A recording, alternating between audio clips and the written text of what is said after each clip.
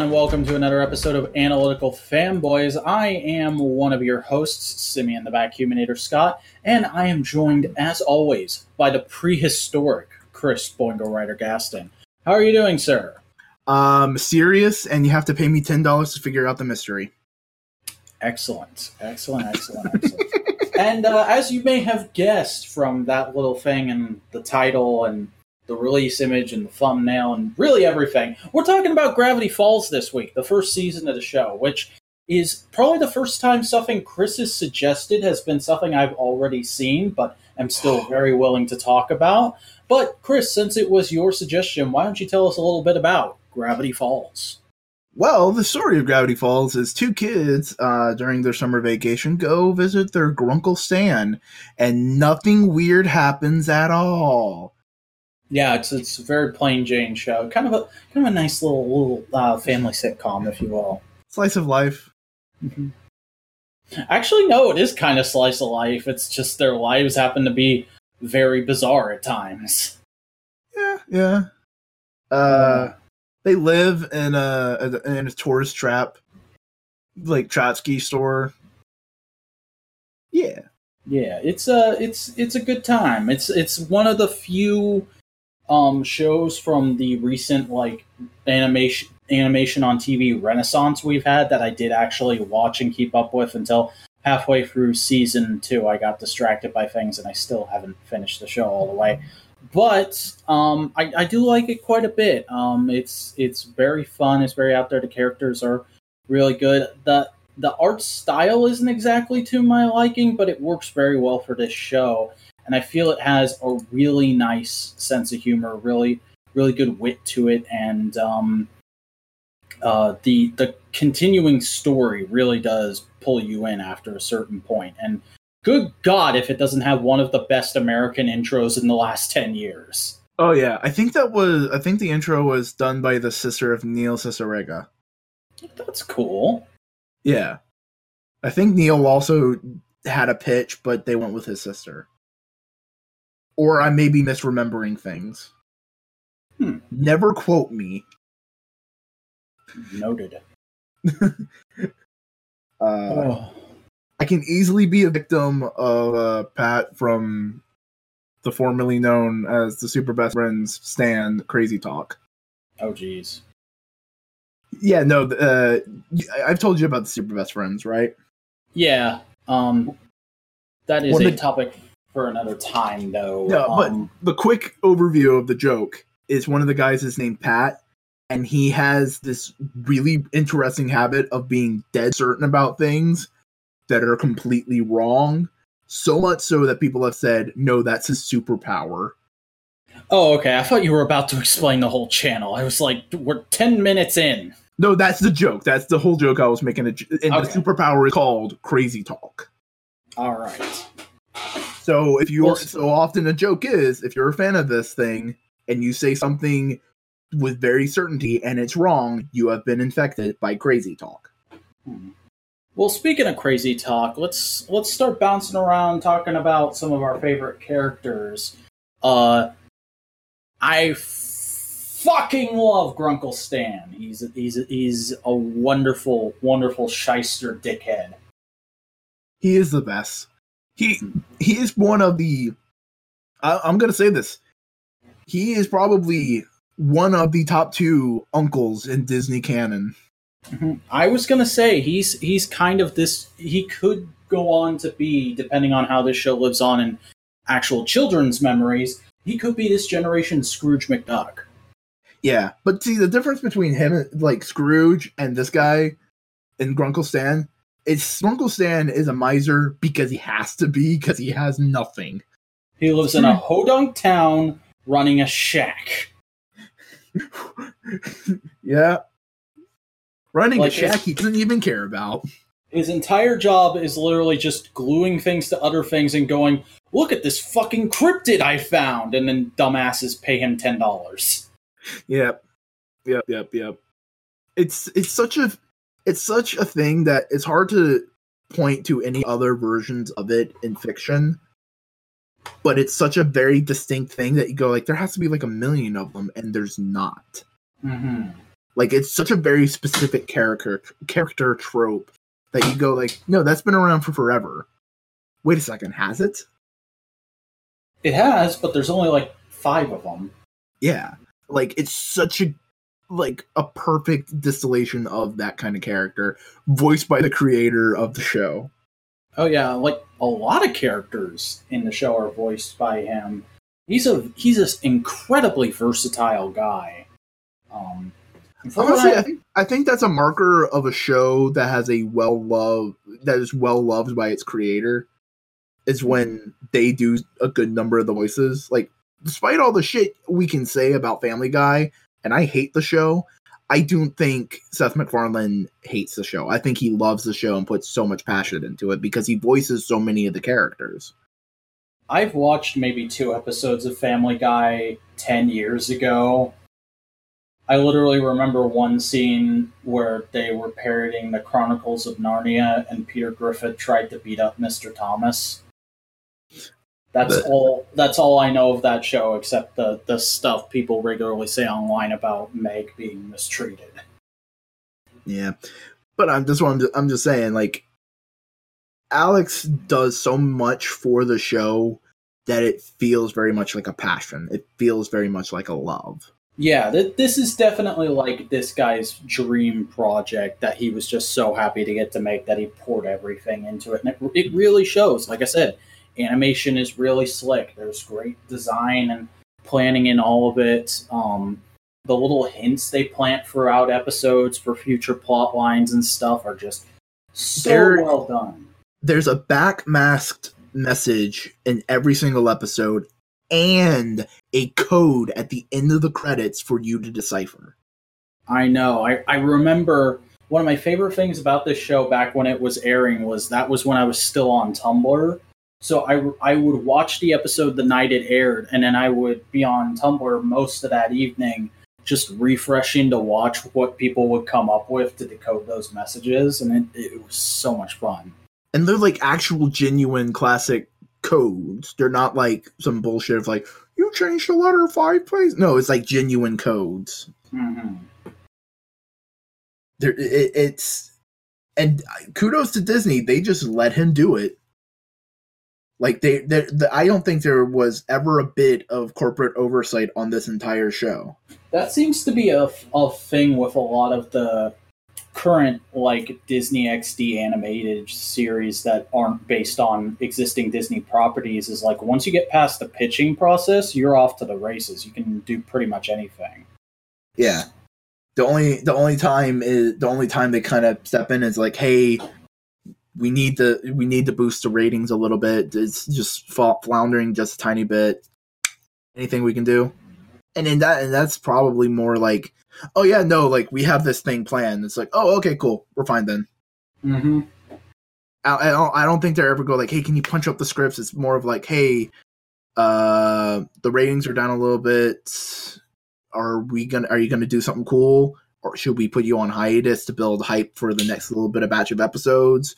And it feels very much more of like they're trying to give it the best environment they can give. Yeah.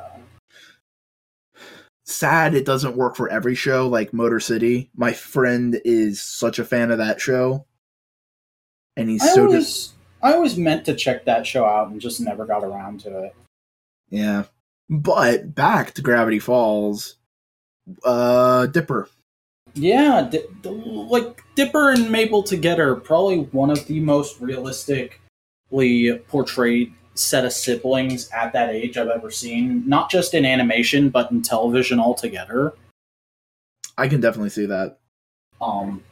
Like, I don't want to go too much into personal details, but it does feel very true to the way my sister and I were at that age. We're not twins, but she's like very close to me in age. So there was a period when we were like, I want to say when I was 10 to 13, when we were sharing a room and we had bunk beds. And a lot of our interaction at that time reminds me of the way Dipper and Mabel are. Except without the very extreme personalities. Yeah, no. My sister's like 7 years younger than me, so we never had that It was very much, no, I'm the older sibling with weird responsibilities in comparison to you. Hmm.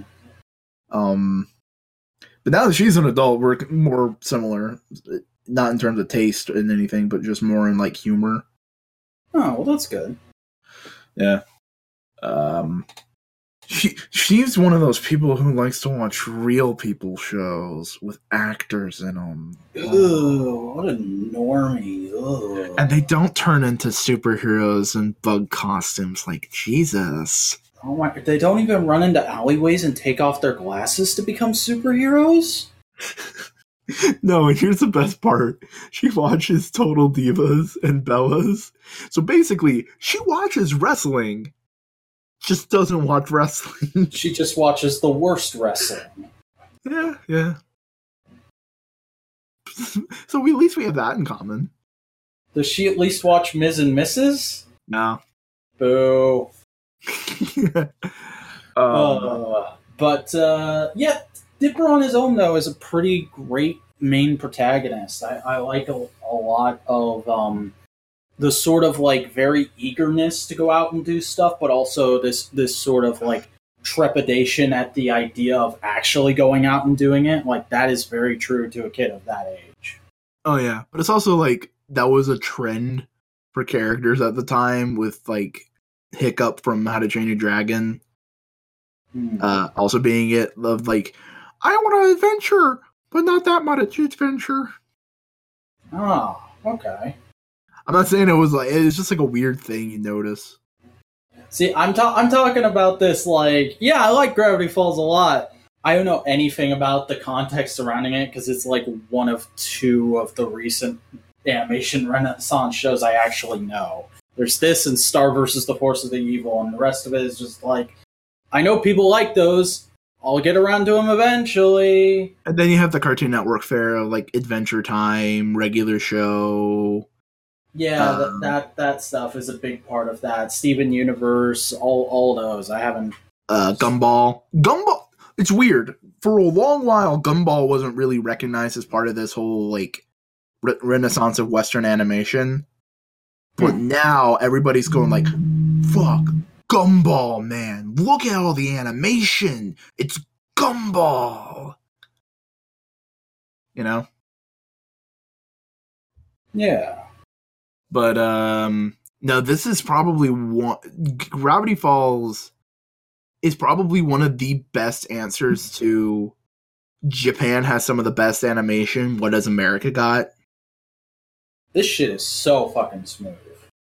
Oh, yeah, like you hear about horror stories of the Japanese animation industry and how it's like, it's abusive on the level of, hey, topical, it's abusive on the level of the games industry. What the fuck did these Disney animators have to go through to make this show? Probably 5 individual studios, because Disney has the money and the capability and the reach to be able to go to a South Korean studio and go like, hey, animate these 5 episodes for us. So instead of having to animate all the episodes in-house, they get a lot of like work done elsewhere. I'd imagine that's how a lot of it's worked. Alright. I know Avatar does that. Legend of Korra did that, so that makes sense, given how varied the animation in that show could be. Yeah. Strangely enough, the worst parts of that show, the worst animated parts, were Japanese.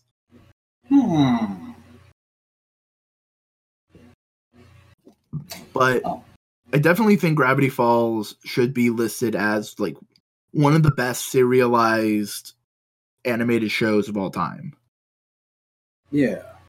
It is so good how they string together the story and all these little elements that just seem like dumb throwaway gags because it's this goofy show that takes place in a town in the middle of nowhere, so anything can happen. Stuff comes back. Stuff gets built on really well. Oh, yeah. Freaking Gideon, when he's introduced, you would not expect him to last more than an episode, and he ends up becoming the big bad of this season.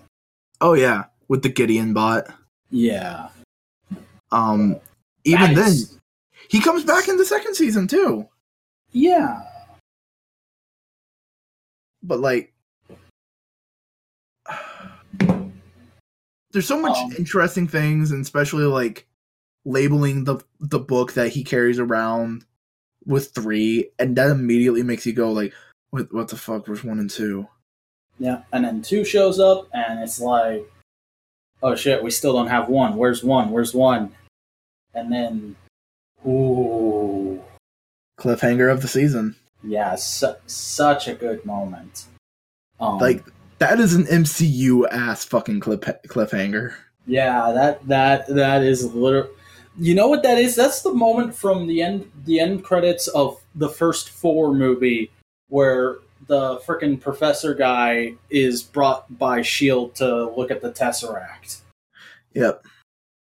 You immediately know something's about to go down. Mm-hmm. And if you've seen season 2, shit goes down. I think I dropped off like 2 or 3 episodes before Weird Mageddon started, so I know shit goes down. I just haven't seen the shit go down.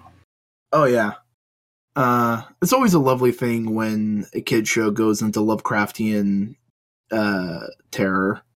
Well, they even do that sometimes here. Like, there's that episode where Mabel is tripping balls on Fun Dip, and she has the dream about the flying dolphin that has arms come out of its mouth and shoot rainbows. And turns into a helicopter.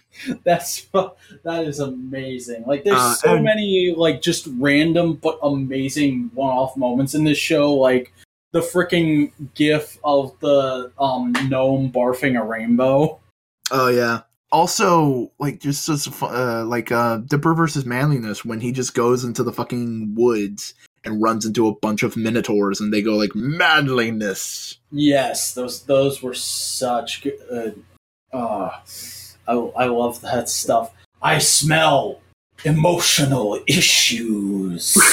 So good.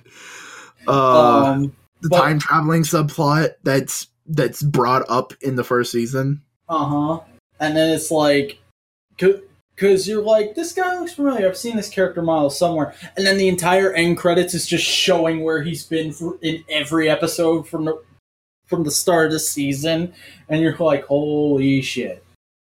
And they realize that, oh, wait a second, this is a show that definitely needs a Halloween special, but wait a second, it all takes place during the summer.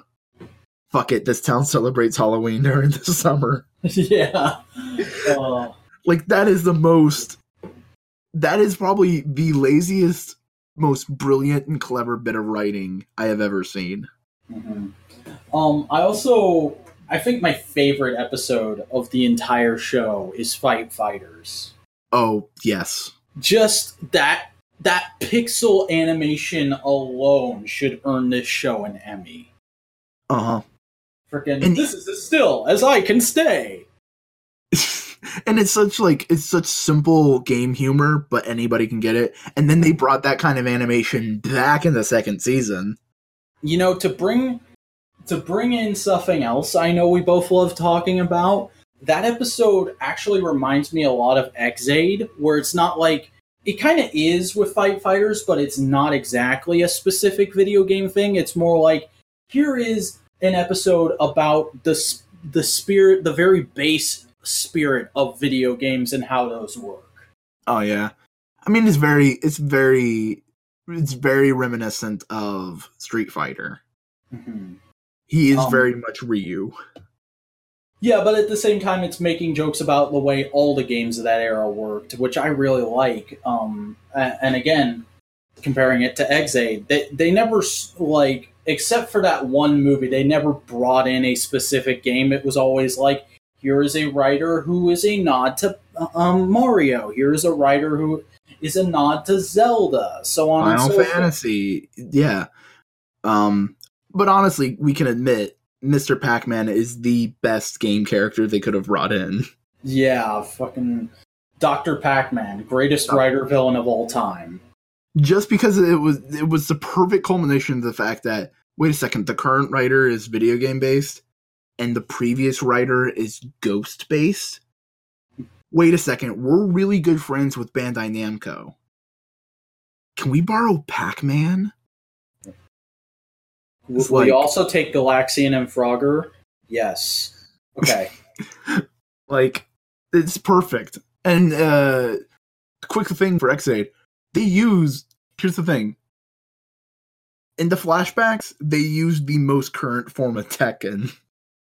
That's great. So it's supposed to be like 5 years in the past, which at the time the game of Tekken would have been completely different. They were using the modern Tekken.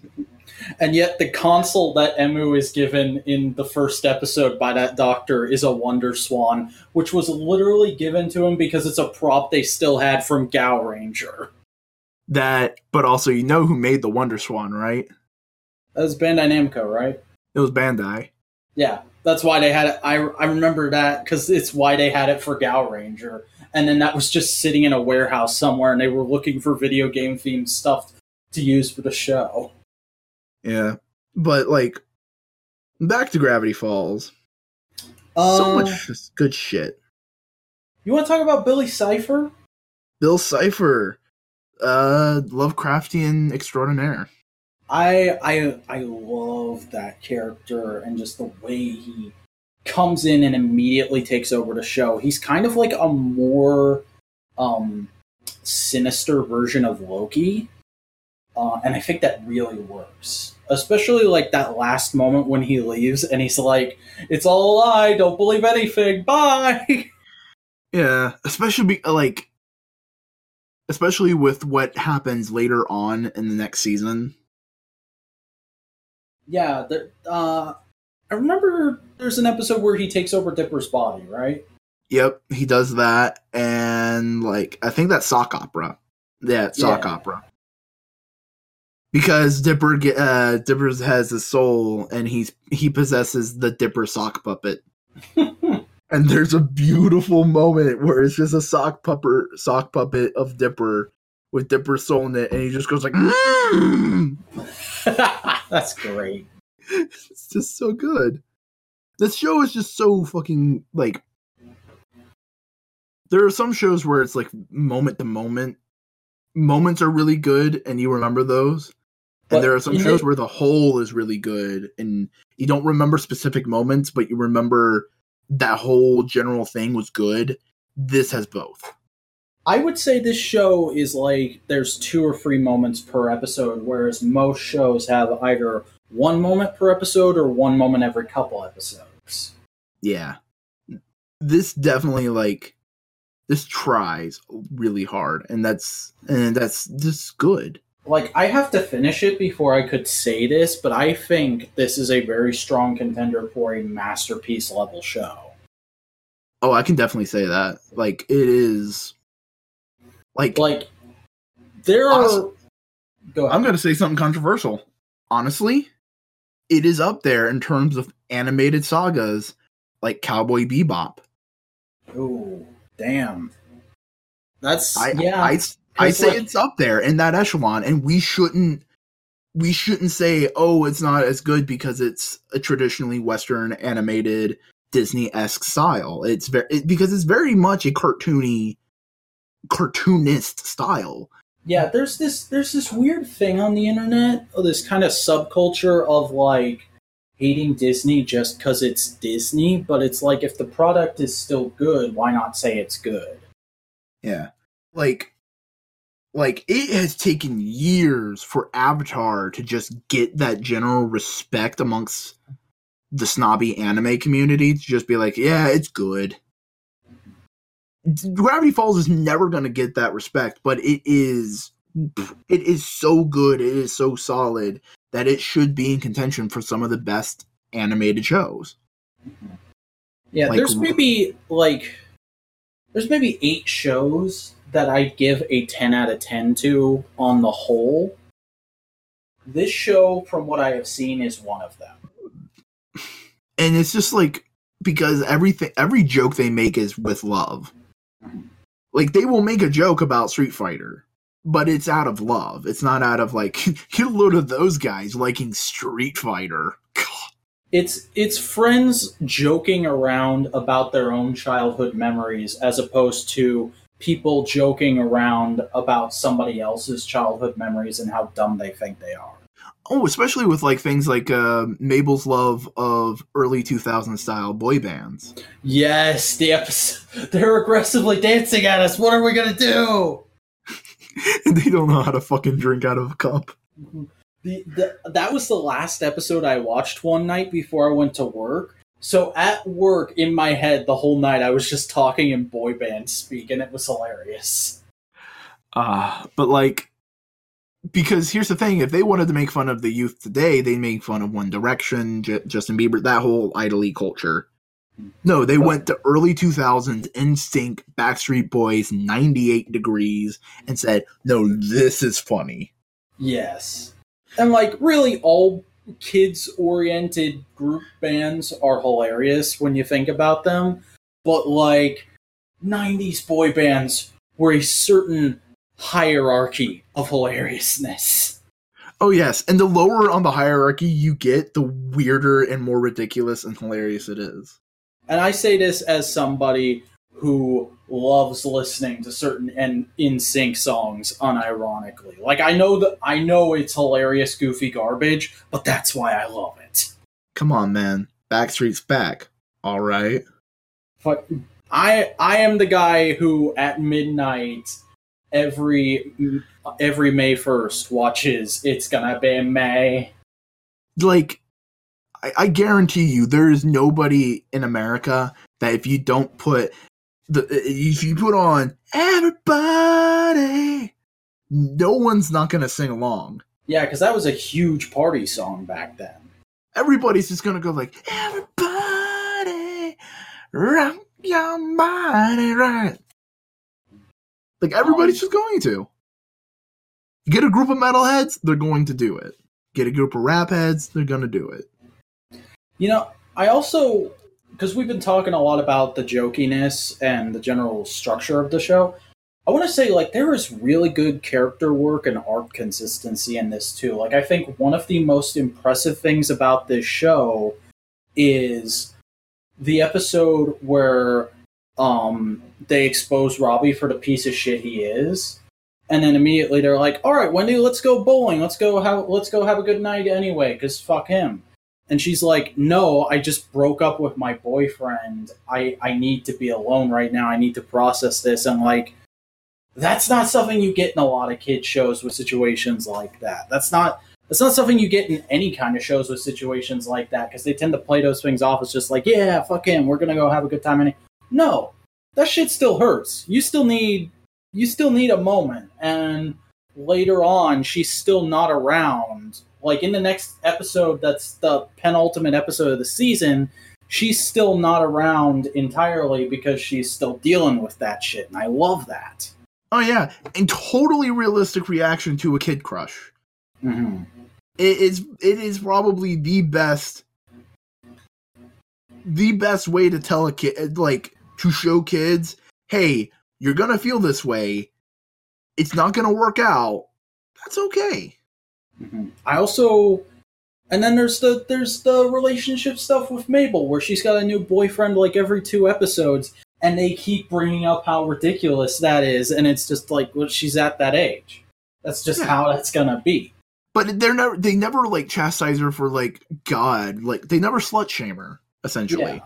Yeah. It's much more of like, didn't you like him last week? It's very much more making a joke of Mabel's distracted personality than the fact that she is going after so many different guys. It's like that moment in Scott Pilgrim vs. the World where Scott asks Ramona, like, wait, wasn't your hair red last issue? And she's like, shit, I don't know, maybe, but it's purple today. And then there's a little note, this book is in black and white. That's what, like, it doesn't matter, but we're making the joke. But the best part about that joke is when they finally reprinted it in color, the caption says, this joke was funnier in black and white. Yeah! It's so good. Oh, God. That's what fucking Gravity Falls reminds me of art-wise. It is very close to Scott Pilgrim. It's a little more mushy, a little more potato-y, but it is very close. Like that, and that's that's a weird thing with American art styles, because you can say all I have to do is say mid-90s Japanese anime, and you immediately have a picture. Mm-hmm. I say mid-2010s American cartoon, you go like, which one? Yeah. Because and I think that partially like makes it harder to take anything in American animation more seriously. Because in America, a lot of people start off as just plain Jane artists. Not to shit on people who just draw as their career, but people start off as just drawing pictures, and you start off copying your favorite style. But when you're learning to draw, you're very encouraged to sort of develop your own style and your own way of doing things, whatever works best and looks best for you. And then those people get into the animation industry, and it allows for all kinds of different stuff. Whereas in Japan, there's very clearly this outline of, no, this is how you make a manga that looks good and is going to sell good. And then we're adapting this manga, so we have to make the show look as close to this manga as possible. I mean, there's certainly a lot of... Here's the thing. I read and watch a ton of manga and anime. There is a ton of variety and variation. It's just... It all kind of stems from the same tree. Yeah, because they all stem from the same base three guys. Tezuka, Ishinomori, Go Nagai. Yeah. The god, the king, and the joker of manga. Do you hear Nagai is still working? He's writing He's writing a fucking Mazinger and Transformers crossover that's gonna come out any day now. Okay, A, fucking love that shit. Pump it into my veins. But B, because he actually realizes how to pace himself as an artist and not burn himself out like any other manga artist, dying at 50. Yeah, like, one of the craziest things in the world to me is Osamu Tezuka, I think it was, his last words were, "Please, I beg of you, let me work." I mean, I gotta give props to the guy. Yeah. But, like, Shotaro Ishinomori has the record for most pinned comic book pages by a single author at, like, 160,000, I think it was. That's interesting, because I think all I ever hear people talk about with him is Kamen Rider, and, like, the manga Kamen Riders. And I'm like, well, what else? There's Cyborg 009. Yeah, what else? Cyborg 009, though, is fucking the fire, bro. Oh, I'm sure it's really good. I'm just like, people only ever talk about those two things, and he's supposed to have been incredibly prolific. What else is there? He did The Legend of Zelda. Oh, I didn't know that. Yeah, he did one of the Legend of Zelda adaptations. Basically, any Shotaro Ishinomori tokusatsu that was made, he did a manga of. So, Akimizer, Detective K, Inazuman, Zubat. Like, any of those, he did a manga. Nice. So, it's just easier. I might seek those out, because I think reading old manga would be a lot easier for me than watching old toku. Like, there's a few old toku I feel like I have to watch eventually, like Black and Stronger. But there's a lot of old toku that, now that I'm no longer a straight-up tokusatsu guy, I'm like, yeah, I can live with just having seen a couple clips of this. For some reason, I am just diving into old anime and old Japanese shit more and more than new stuff, because I just go like, I just want something done, complete, beginning to end, and I don't have to worry about watching it every goddamn week. Yeah, that's kind of my thing with comics, is like, I just want to be able to read a run front to back and get the whole picture. And also, there's so much of that old shit that I haven't checked out that people always talk about, and I feel like an idiot for not having checked it out. So why not just go do that, and then whatever current stuff I like, I can just peek in on it every couple months. Yeah. But quick, let's go back to Gravity Falls, because we can talk about that shit in a bit. Yeah. What's another topic you want to bring up? Because the litany of just amazing side characters. Yes! Oh my god. Like Mabel's friends? Yeah. Oh my god. Candy is hilarious, and freaking... What's the Asian girl's name again? One of them's Brenda, one of them's Candy. Oh no, Candy's the Asian girl, Brenda's the big... Brenda is hilarious, and Candy is just like some of the best deadpan comedy I've ever seen in either adult or children's... And I love her character model. I feel like it's one of the best ones in the show. And I'm pretty sure she also voices BMO. Well, that's cool. Best known as the voice of BMO and Lady Rainicorn in Adventure Time. Yeah. Neat. She's Korean. The cops. The cops are the best running gag in the show. Because heterosexual life partners. Dude, I thought they were straight up gay. I think that's part of the joke. I think it's meant to be like they're gay, but they're also like they're skirting around the censors that, oh yeah, they're gay. They're probably like, I imagine like canonically we have this in the show Bible so the censors can't come after us. They're two guys who are really close friends and fuck around all day at their jobs, but then they go home to their wives. Yeah. But they're hilarious. It really strikes me as a Velveteen Dream type thing of like, yeah, we're joking about the fact that they're gay, but we're not joking about the fact that they're gay. Yeah. Oh man. Also, one of the best characters, Seuss. I wouldn't even call Zeus a side character. He is a freaking principal cast member, and he is but fantastic. His function within the principal cast is to be the side character. That's true. Like his designation in the main cast is to show up and be like, "Hey guys, I'm Seuss.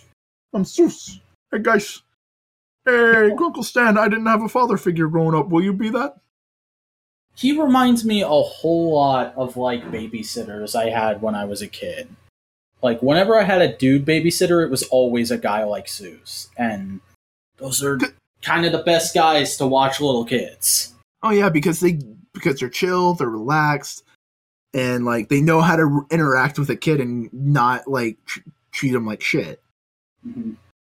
Well, and they're also super helpful in potentially dangerous ways, like the moment in the first episode where Dipper's running off to take out the mecha elf or mecha gnome. That's the correct term.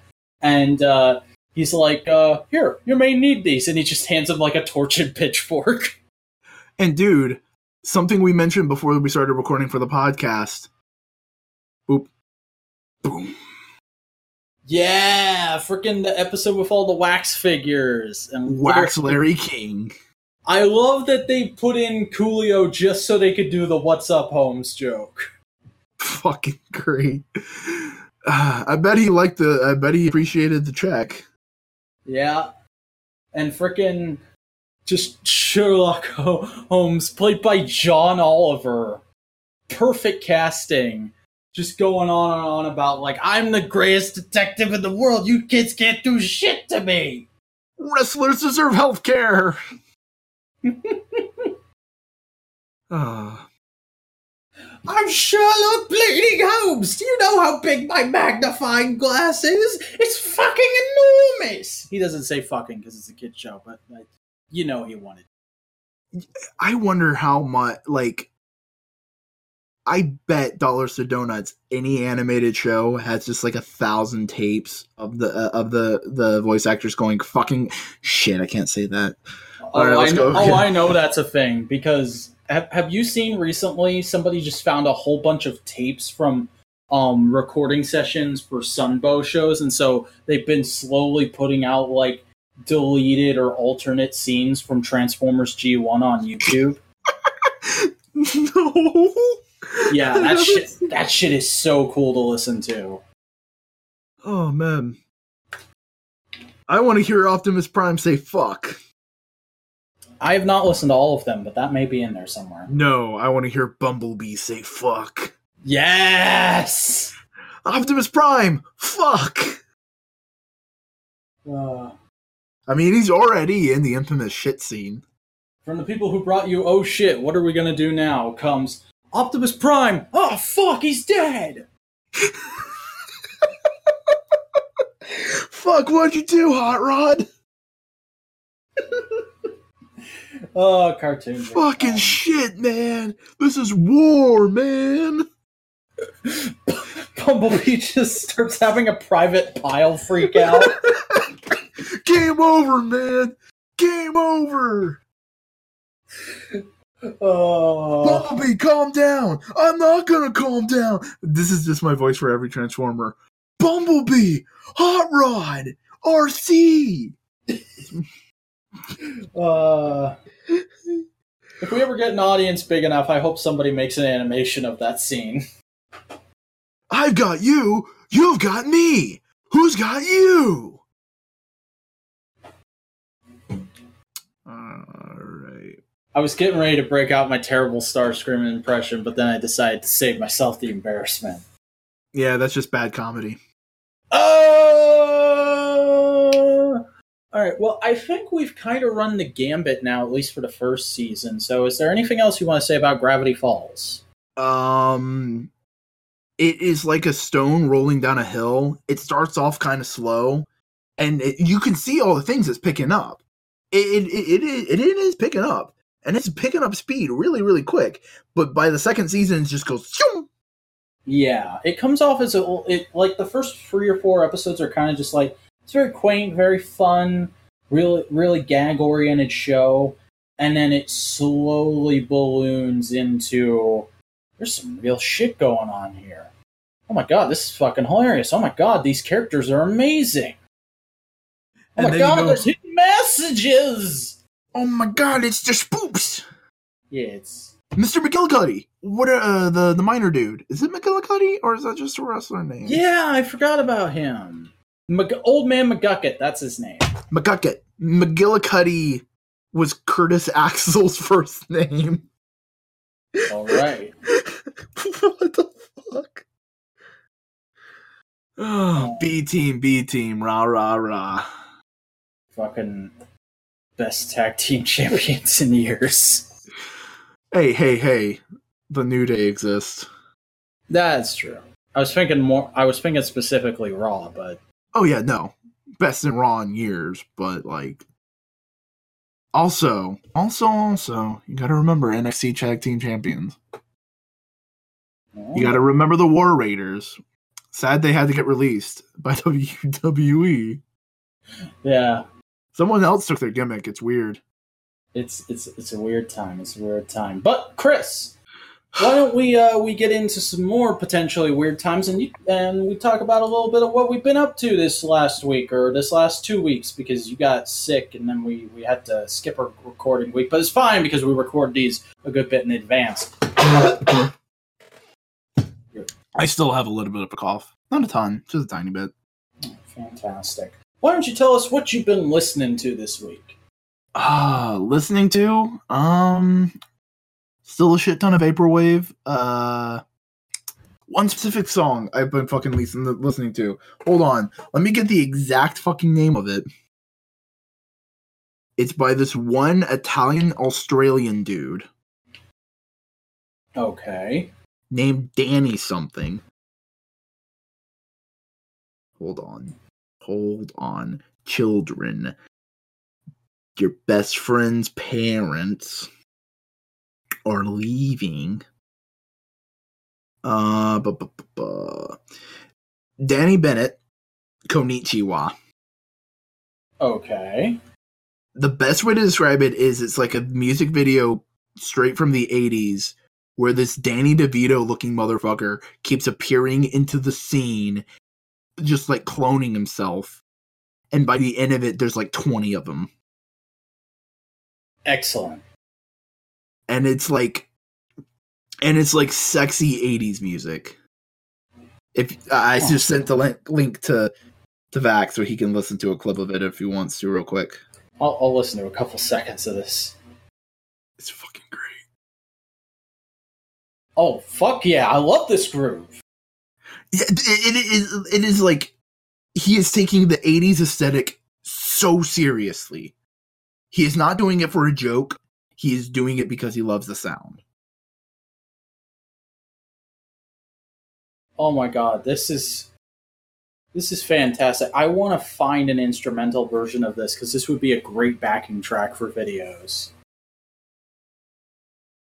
But I've been listening to him on a repeat. A bunch of meme music, like Super Smash Brothers Melee crossed over with "Come On and Slam" and "Welcome to the Jam." Excellent. Been picking up some ska. Been picking up some just my general vibe, my general skis, my general aesthetic.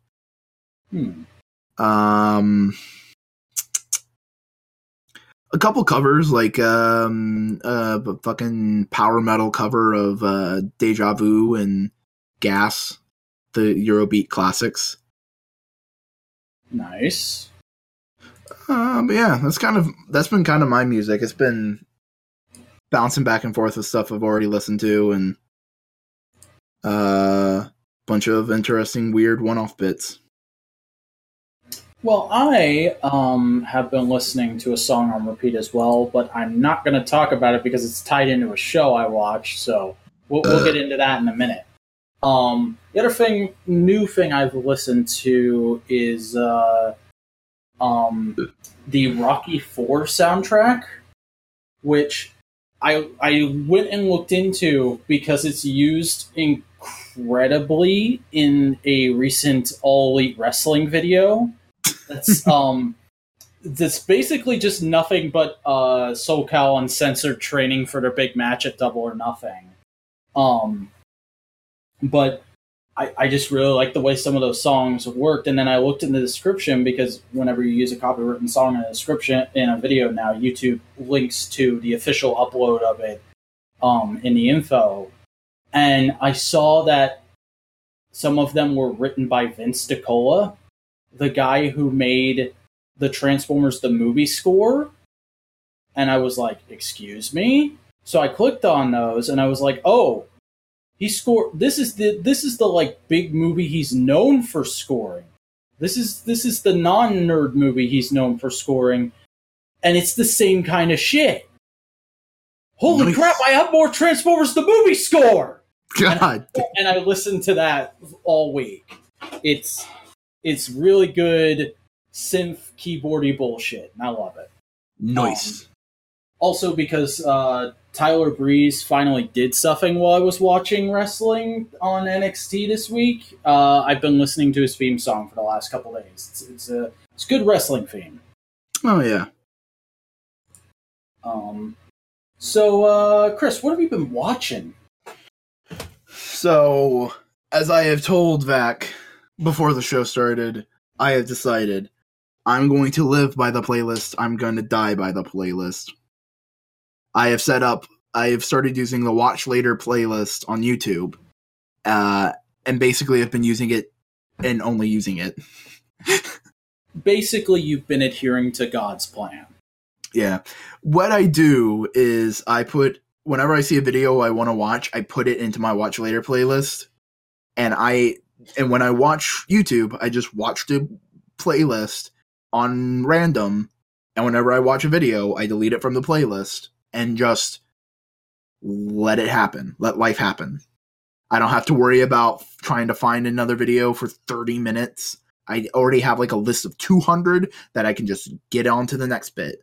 So I also set it up so I have clips of anime in there every once in a while, and when I get to a certain anime clip, I just go watch an episode of anime, and it just keeps things fresh. It keeps me on my toes, and it just feels hella refreshing to watch it like this instead of having to go like, all right, what am I going to watch now? Okay, this looks good. It's not, because if I just watch a video that's halfway decent on random, I'm just going to go like, okay, I can watch this because I know another video is coming up in 10 minutes and I don't have to worry about trying to find something else. Yeah, it is truly the superior way to consume media, and I do very much a similar thing. Um, Except I've not been watching a lot of YouTube lately, just because I realized for the last 3 years, 90% of what I have watched has been YouTube.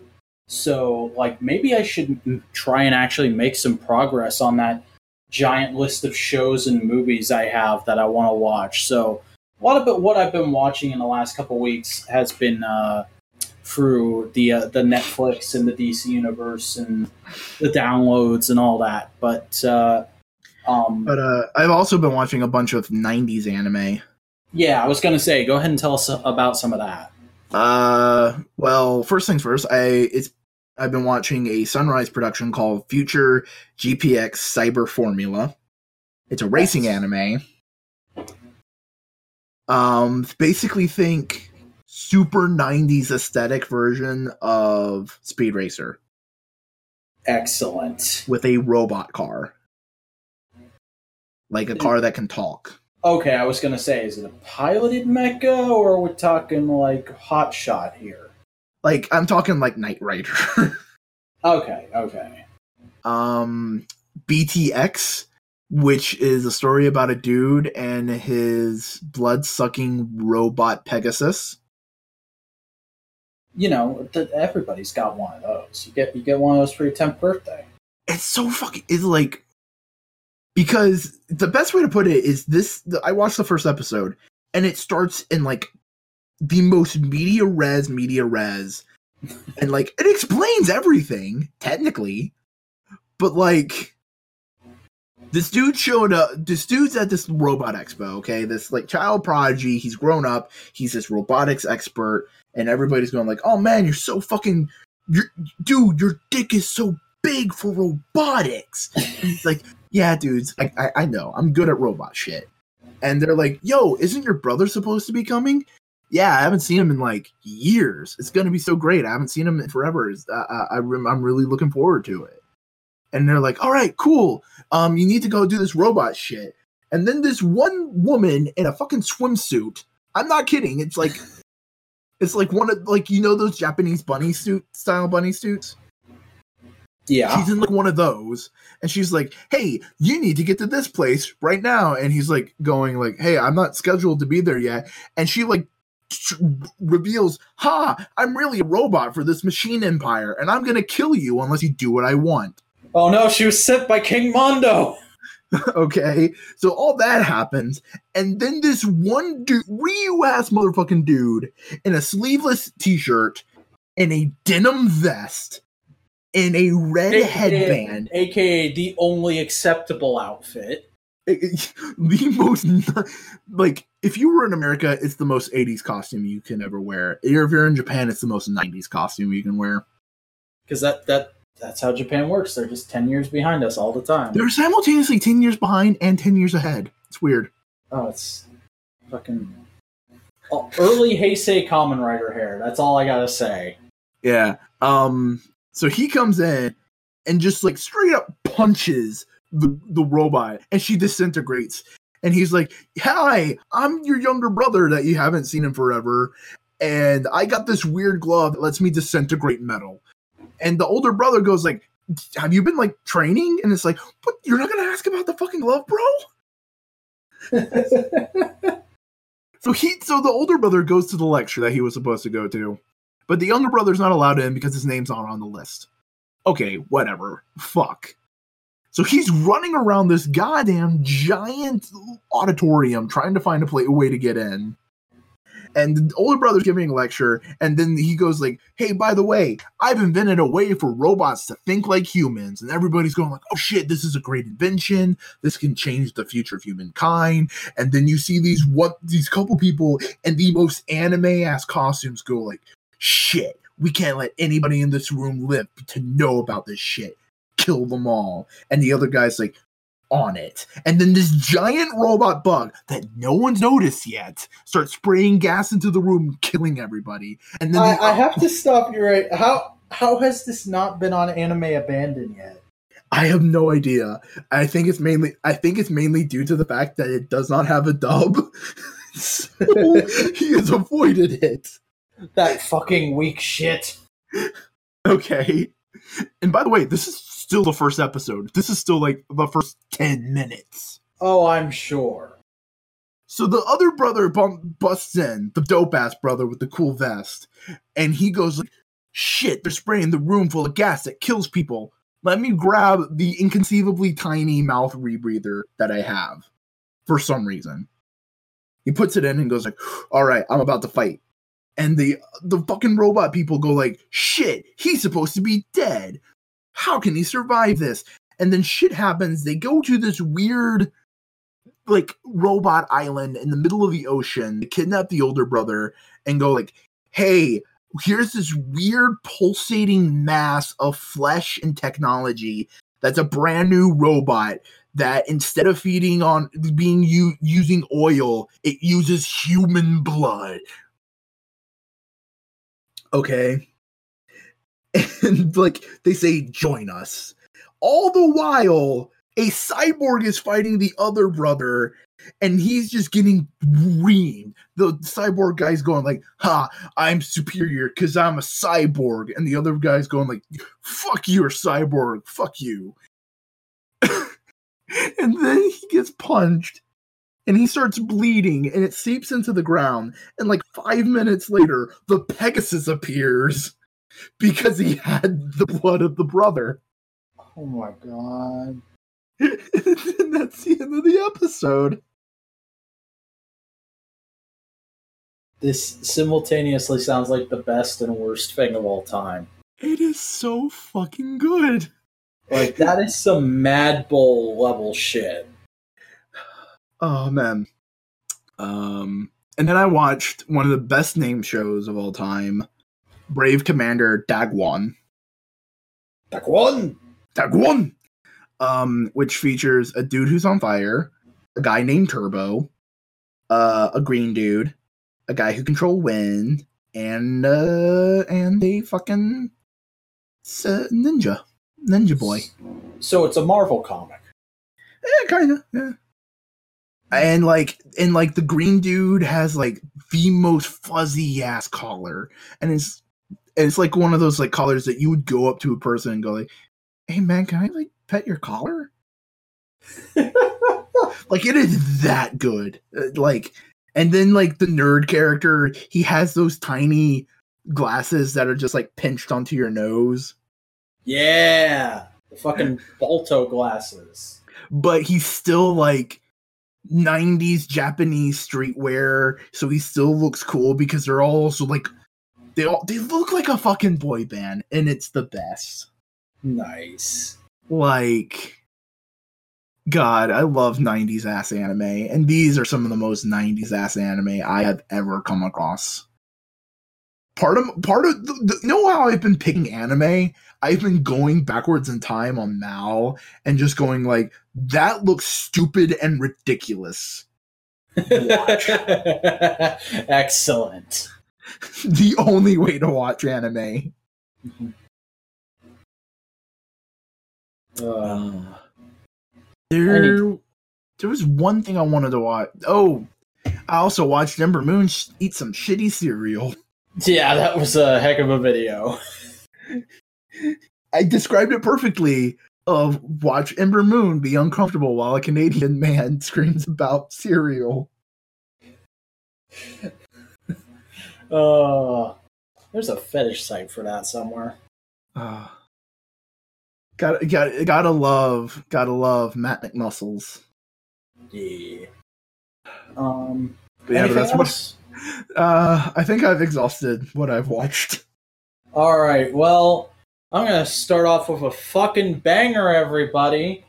I finally pulled the Band-Aid off and watched the 1984 Supergirl movie. How fast did you fall asleep? I didn't, because I was doing stuff in my room while I was watching it. Like, that was a decision I made, is like, I've got some stuff to do tonight. It's been on my fucking to-do list forever. People tell me this movie is boring as shit and it'll either piss me off or put me to sleep. I might as well have it on as background noise for my first time watching it. And even his background noise is pretty unwatchable. It is, like, the people who are going to see this movie have probably already seen it. Like, the only reason the fucking Supergirl mega fan guy, hadn't seen it yet is because it's notoriously bad. And it's pretty deserved of that reputation. Like, the actors are either terrible or just okay. A lot of people feel like they're playing different characters scene to scene. I don't know why the fuck Jimmy Olsen is in this movie, except for we had to get the Superman connection in there, even though we explained Superman away as not being on the fucking planet at the start of it, but we're going to bring him up every other fucking scene when we're on Krypton. Oh wait, it's not Krypton, it's Argo, even though it looks nothing like Argo. I'm having an aneurysm. Hey, it could be worse. How? They could have shouted every line like, "Ah, super guy." Oh yeah, they could have done that. Always look on the bright side of life. Like, at least it wasn't screaming Chinese at you. Yeah, I wish I knew more about Silver Age Supergirl, pre-Crisis, so that I could talk about this film better, because it's very clearly adapting those original Action Comics stories. But that's just not an era I've delved into super hard, so for a lot of it I was just like, why is this character like this? Why are they doing this with this oh yeah, that's right, this is before the Crisis on Infinite Earths happened, and a lot of these characters got completely changed. Like, frickin' Lucy Lane is in this, and she is very different from the character I know. She's kind of like a spunky tomboy Cyndi Lauper type character. And the frickin' Lucy Lane I know is post-Crisis Superman New Krypton Lucy Lane, who is, like, radically devoted to the government and her father's viewpoint, and said, yeah, I'll let the military experiment on me and give me superpowers so I can beat the shit out of superheroes if they turn evil. I'll become Superwoman and then die in the most horrific way possible. I think I have the issue where Supergirl dies. That's cool. I think I have it in floppy. I might have to wrestle you for that at some point. It's nowhere near mint. It's nowhere near good enough quality to be worth anything. Still, that's really cool to hear. But yeah, I'm not going to talk about that movie anymore because I'm just going to work myself into. You have given that movie more time than it's probably had in the last 5 years. Oh yeah, definitely. I've given it more time than it has had since Captain Logan made his superhero rewind on it, which was way longer than it needed to be, but that's the story with every superhero rewind video. So episodes 13 and 14 of Doom Patrol came out. That show is still really fucking good. Loving the way they brought in Flex frickin' Metallo. Flex Metallo, bro. The Man of Muscle Mystery. Good build to the final episode that's coming out the night after we record this. Really love all the characterization we've been getting from Mr. Nobody, and just how the flagrant disregard for how superhero shows are normally done through him is amazing. Like, I get the feeling like they saw the Deadpool movies and they went, nobody's done this on TV yet. Let's adapt Doom Patrol and do it with Mr. Nobody, because fuck it. Yeah. I watched the first episode and I just need to catch up. Oh, you really do. It's a great time, and it feels like a love letter to any and all Grant Morrison fans, which makes me feel very bad that I've not read more old comics, specifically Grant Morrison stuff with this show. But I'm working on it. I'm going to more used bookstores and picking up trades. And we've read Ant-Man. Animal Man. Yeah, I've read Animal Man. I mean, technically, he's also an Ant-Man. That's true. And the Lion Man. He is He is the everyman. He is Peyote Man. Yay! Hey, I watched Hotel Transylvania Free Summer Vacation because that was on Netflix, and I went, I've seen the first two. I should probably go ahead and finish that while I can. Have you seen the trailer for Primal? I have not. Oh, it's Genndy Tartakovsky. That's good. That's good. That's the reason I watched the first movie, because I originally saw the trailer for it, and I was like, oh, it's just a fucking Adam Sandler vehicle, whatever. And then after it came out, somebody told me, no, that was directed by Genndy Tartakovsky. And I was like, excuse me? I must watch this. And I watched it, and I really liked the first one. The first one is an incredibly solid film. Second one, I think it would be an understatement to call it really disappointing for me. I like the character design and some of the animation bits, but I don't care about anything else in that movie. Yeah. I just sent you the trailer for his new Adult Swim show. Cool. I will watch that when we're off recording. The third movie is about the same. I would say they tidied up the plot of this one a little more. It felt a little more coherent, but it also felt incredibly straight to DVD. Like, the pacing and transition between scenes in this is just horrendous. It feels like one long-running YouTube animation. I was also kind of disappointed at the lack of new characters. Like, there is frickin' Van Helsing and his great-granddaughter, and that's it. That's all the new characters you get. They don't really do too much else. There's a fun Gremlins homage, but other than that, it's just kind of like, these characters are on a boat. They're on a vacation from their normal habitat, even though the plot of the premise of the fucking movie is a hotel for monsters who want to go on vacation. So let's have them do vacation gags. And they do some decent stuff with that, but nothing too impressive. And the main thrust of the story, the Dracula zinging for a second time for a human who's supposed to kill him, is okay. Handled in probably the most basic way you could have done it for a kid's film. And I can't really get mad at it, but also I just feel like the second two films have not held up compared to the first one at all, because I really like the first one.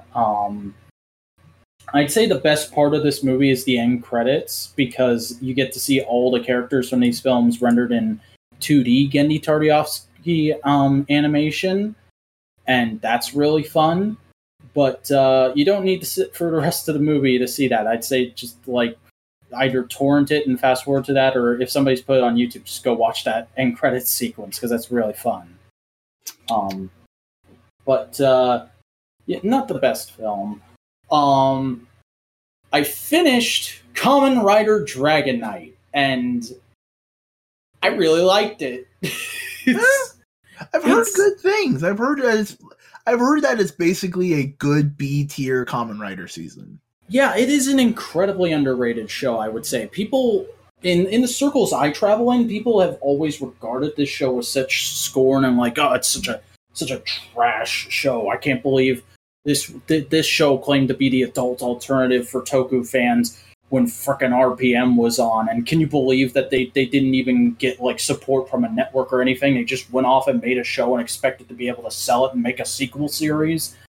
And having seen the whole thing now, I'm like, well, this is as good as like early Disney era Power Rangers. I don't see why it's. And here's the thing: so much early Disney Power Rangers are some of fan favorites. Yeah, like I get it's definitely not as good as RPM. I wouldn't even say it's like Dino Thunder level, but it's in that like SPD, Mystic Force, Ninja Storm sweet spot. And I really enjoyed it. Oh, Chris, guess what? What? There's a fucking Kamen Rider with the same name as you. Gaston? No, Chris Ramirez, Kamen Rider Sting. Oh.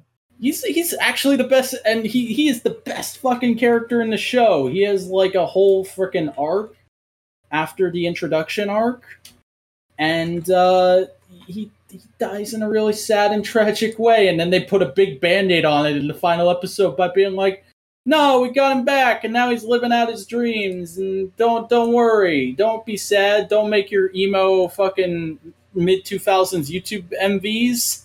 I've become so numb, I can feel you there. Yeah. Oh, that's another thing I've been listening to is the 80s remix of that song. Nice. Have you heard that? I think I have. I can't remember when exactly I heard it, but I can kind of make it out in my head. But no, Chris is a good boy. He deserved a whole lot better, and I'm seriously considering buying the Figma of him because it's only $30 on Amazon, at least at the time of this recording. Do not yell at me in the comments if it's not when you're listening to this. How dare you? It's only $25 now. I'm posh.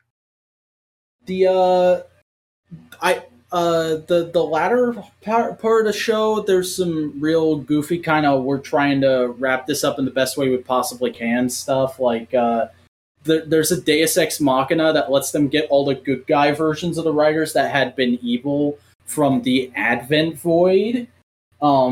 And that comes in the form of Kamen Rider Alternative Zero, who in this is called the Advent Master and is played by some martial arts guy who's apparently a big deal, but I'd never heard of before, and is from the same planet as the big bad.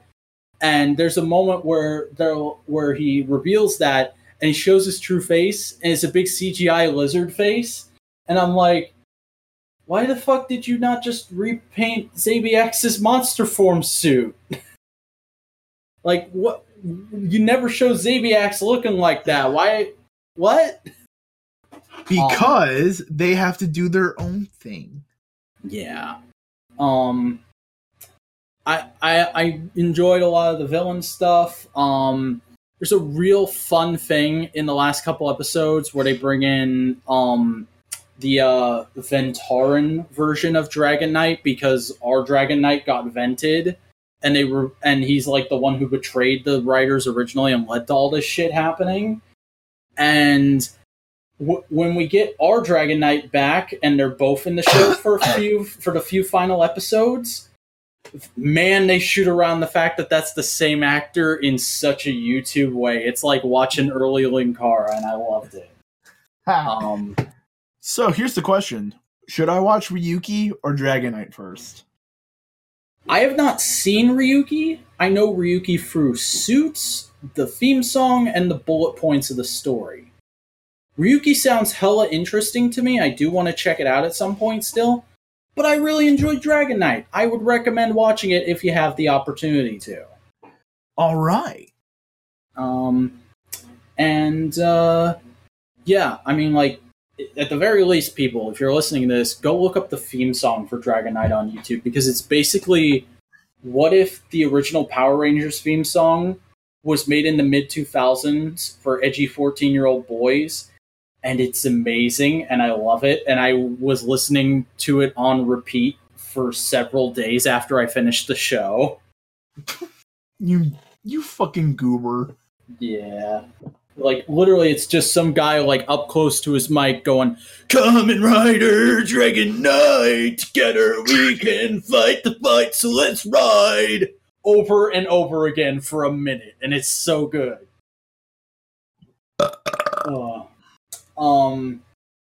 But I watched some more movies. I watched Synecdoche, New York, because I'd never seen it before, and the YouTube film snob scene really loves that movie. I can see why they really love that movie. I thought it was pretty fucking up its own ass, and I did not care for it. I think it's well made. I think it's got some good acting in it. The script is really dense, but it's not my kind of movie in the slightest, and there were moments where I was straight up rolling my eyes at this thing. Not enough Bugman. Yep. But you know where there was some Bugmen? Green Lantern First Flight, because I noticed most of the DC direct-to-DVD movies are on DC Universe, so I've been watching for some of those. Starting with Green Lantern First Flight, which is pretty okay, pretty decent Green Lantern origin story retelling. It does get a little bit hampered in the third act because the whole plot is Sinestro is a secret dickhead, and he makes the yellow ring. And you're like, oh, cool, it's going to end with a big fight between the Sinestro Corps and the Green Lantern Corps. And no, it's Sinestro and a big power battery that shoots lasers that beat all the other Green Lanterns except for Hal, because Hal's best boy.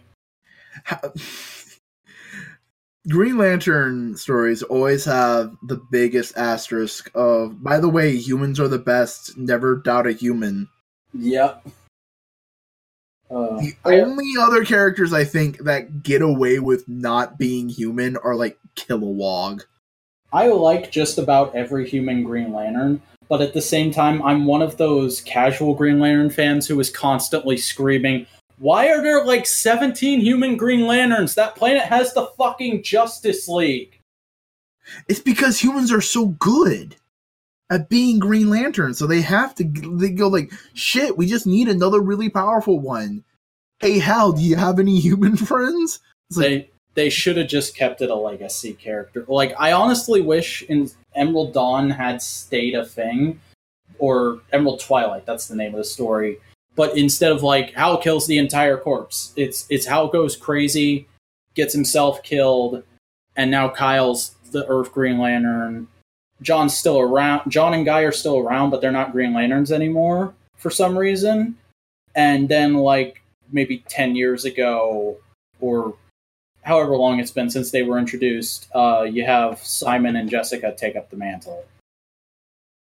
That's how Green Lantern history should have gone, in my opinion.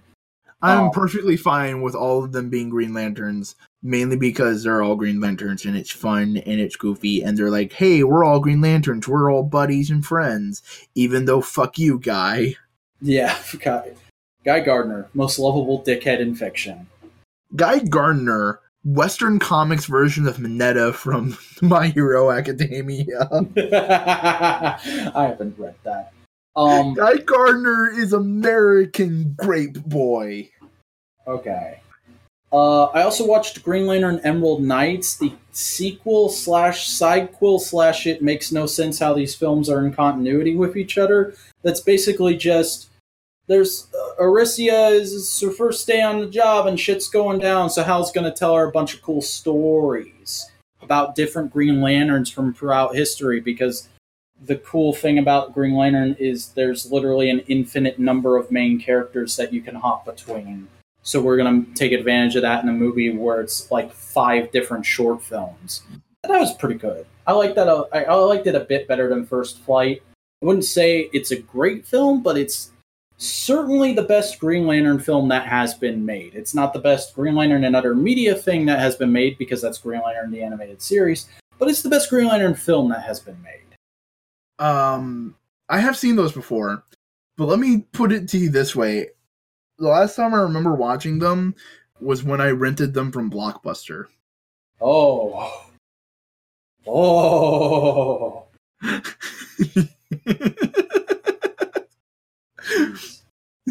Yeah, so that puts it into context. And then finally I watched All-Star Superman, because I had not I'd not read the comics, but I'd been really interested in the film for forever, because actually, no, I think I still have it. It's either it's one of the Superman / Batman movies they made. It's either Public Enemies or Apocalypse, but one of them has a preview of, like, the DC direct-to-DVD movies have this weird thing where, like, with each one of them, the bonus feature is the behind the scenes for the next one, advertising it, so you'll buy the next one. So one of the ones I actually own on DVD has the behind the scenes for All-Star Superman. So I've wanted to watch that movie for a real long time just because of the behind the scenes on it. So watched it because it was on DC Universe. It's pretty fucking good. It's not exactly my kind of Superman, but it's a very good Superman story. I think it's a really good adaptation. I'll bet so. I want to read the miniseries at some point. I probably will definitely read it sooner rather than later right now, since I have DC Universe and it's on there and blah, blah, blah, blah, hoo-da-ha. But, yeah, it was okay. Integration! I also watched the first 11 episodes of the original George Reeves Superman show, Adventures of Superman from 1952. Ooh.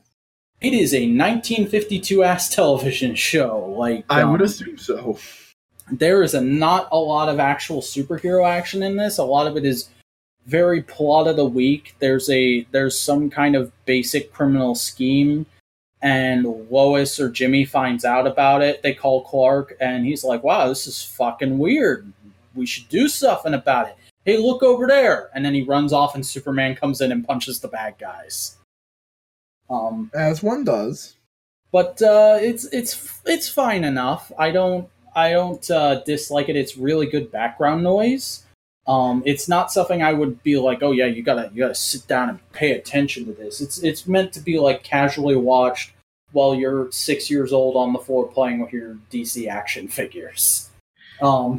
Here's the thing I always wonder: what would it be like? You take all the ability to show this off to the past. You go back to the 40s and you show them fucking something like Cowboy Bebop, Gravity Falls, and go like, this is what we're watching in the future, and just watch their minds get blown.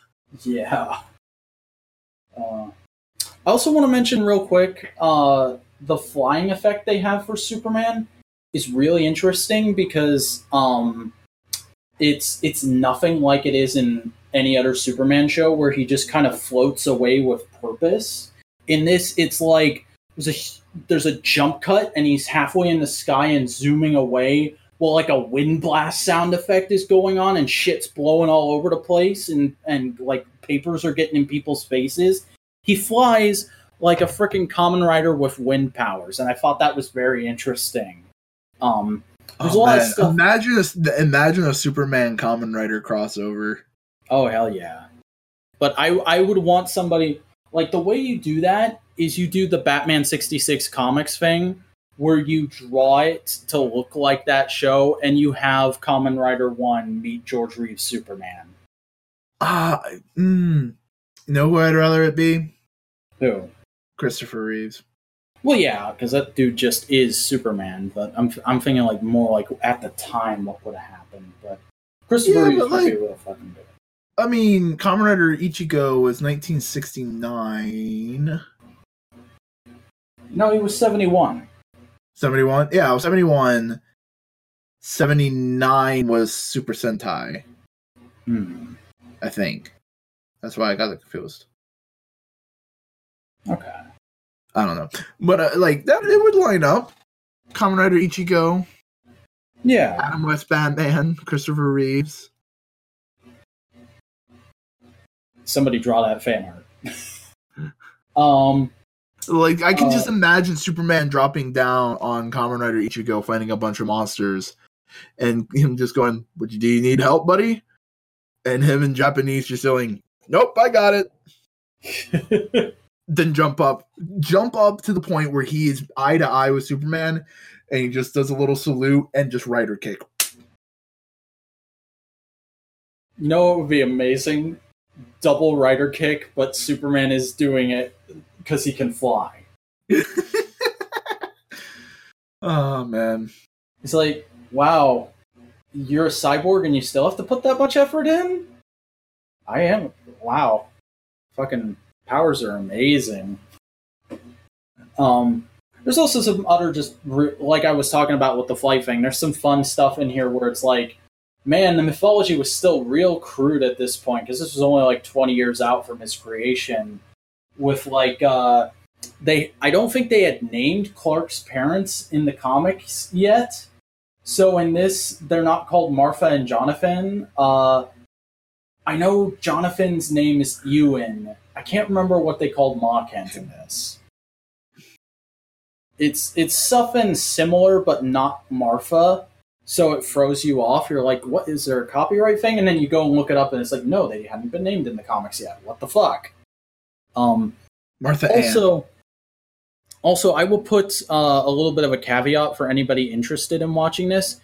If you're a super modern political person, some stuff with Lois in this is going to rub you the wrong way just because it's a 50s TV show.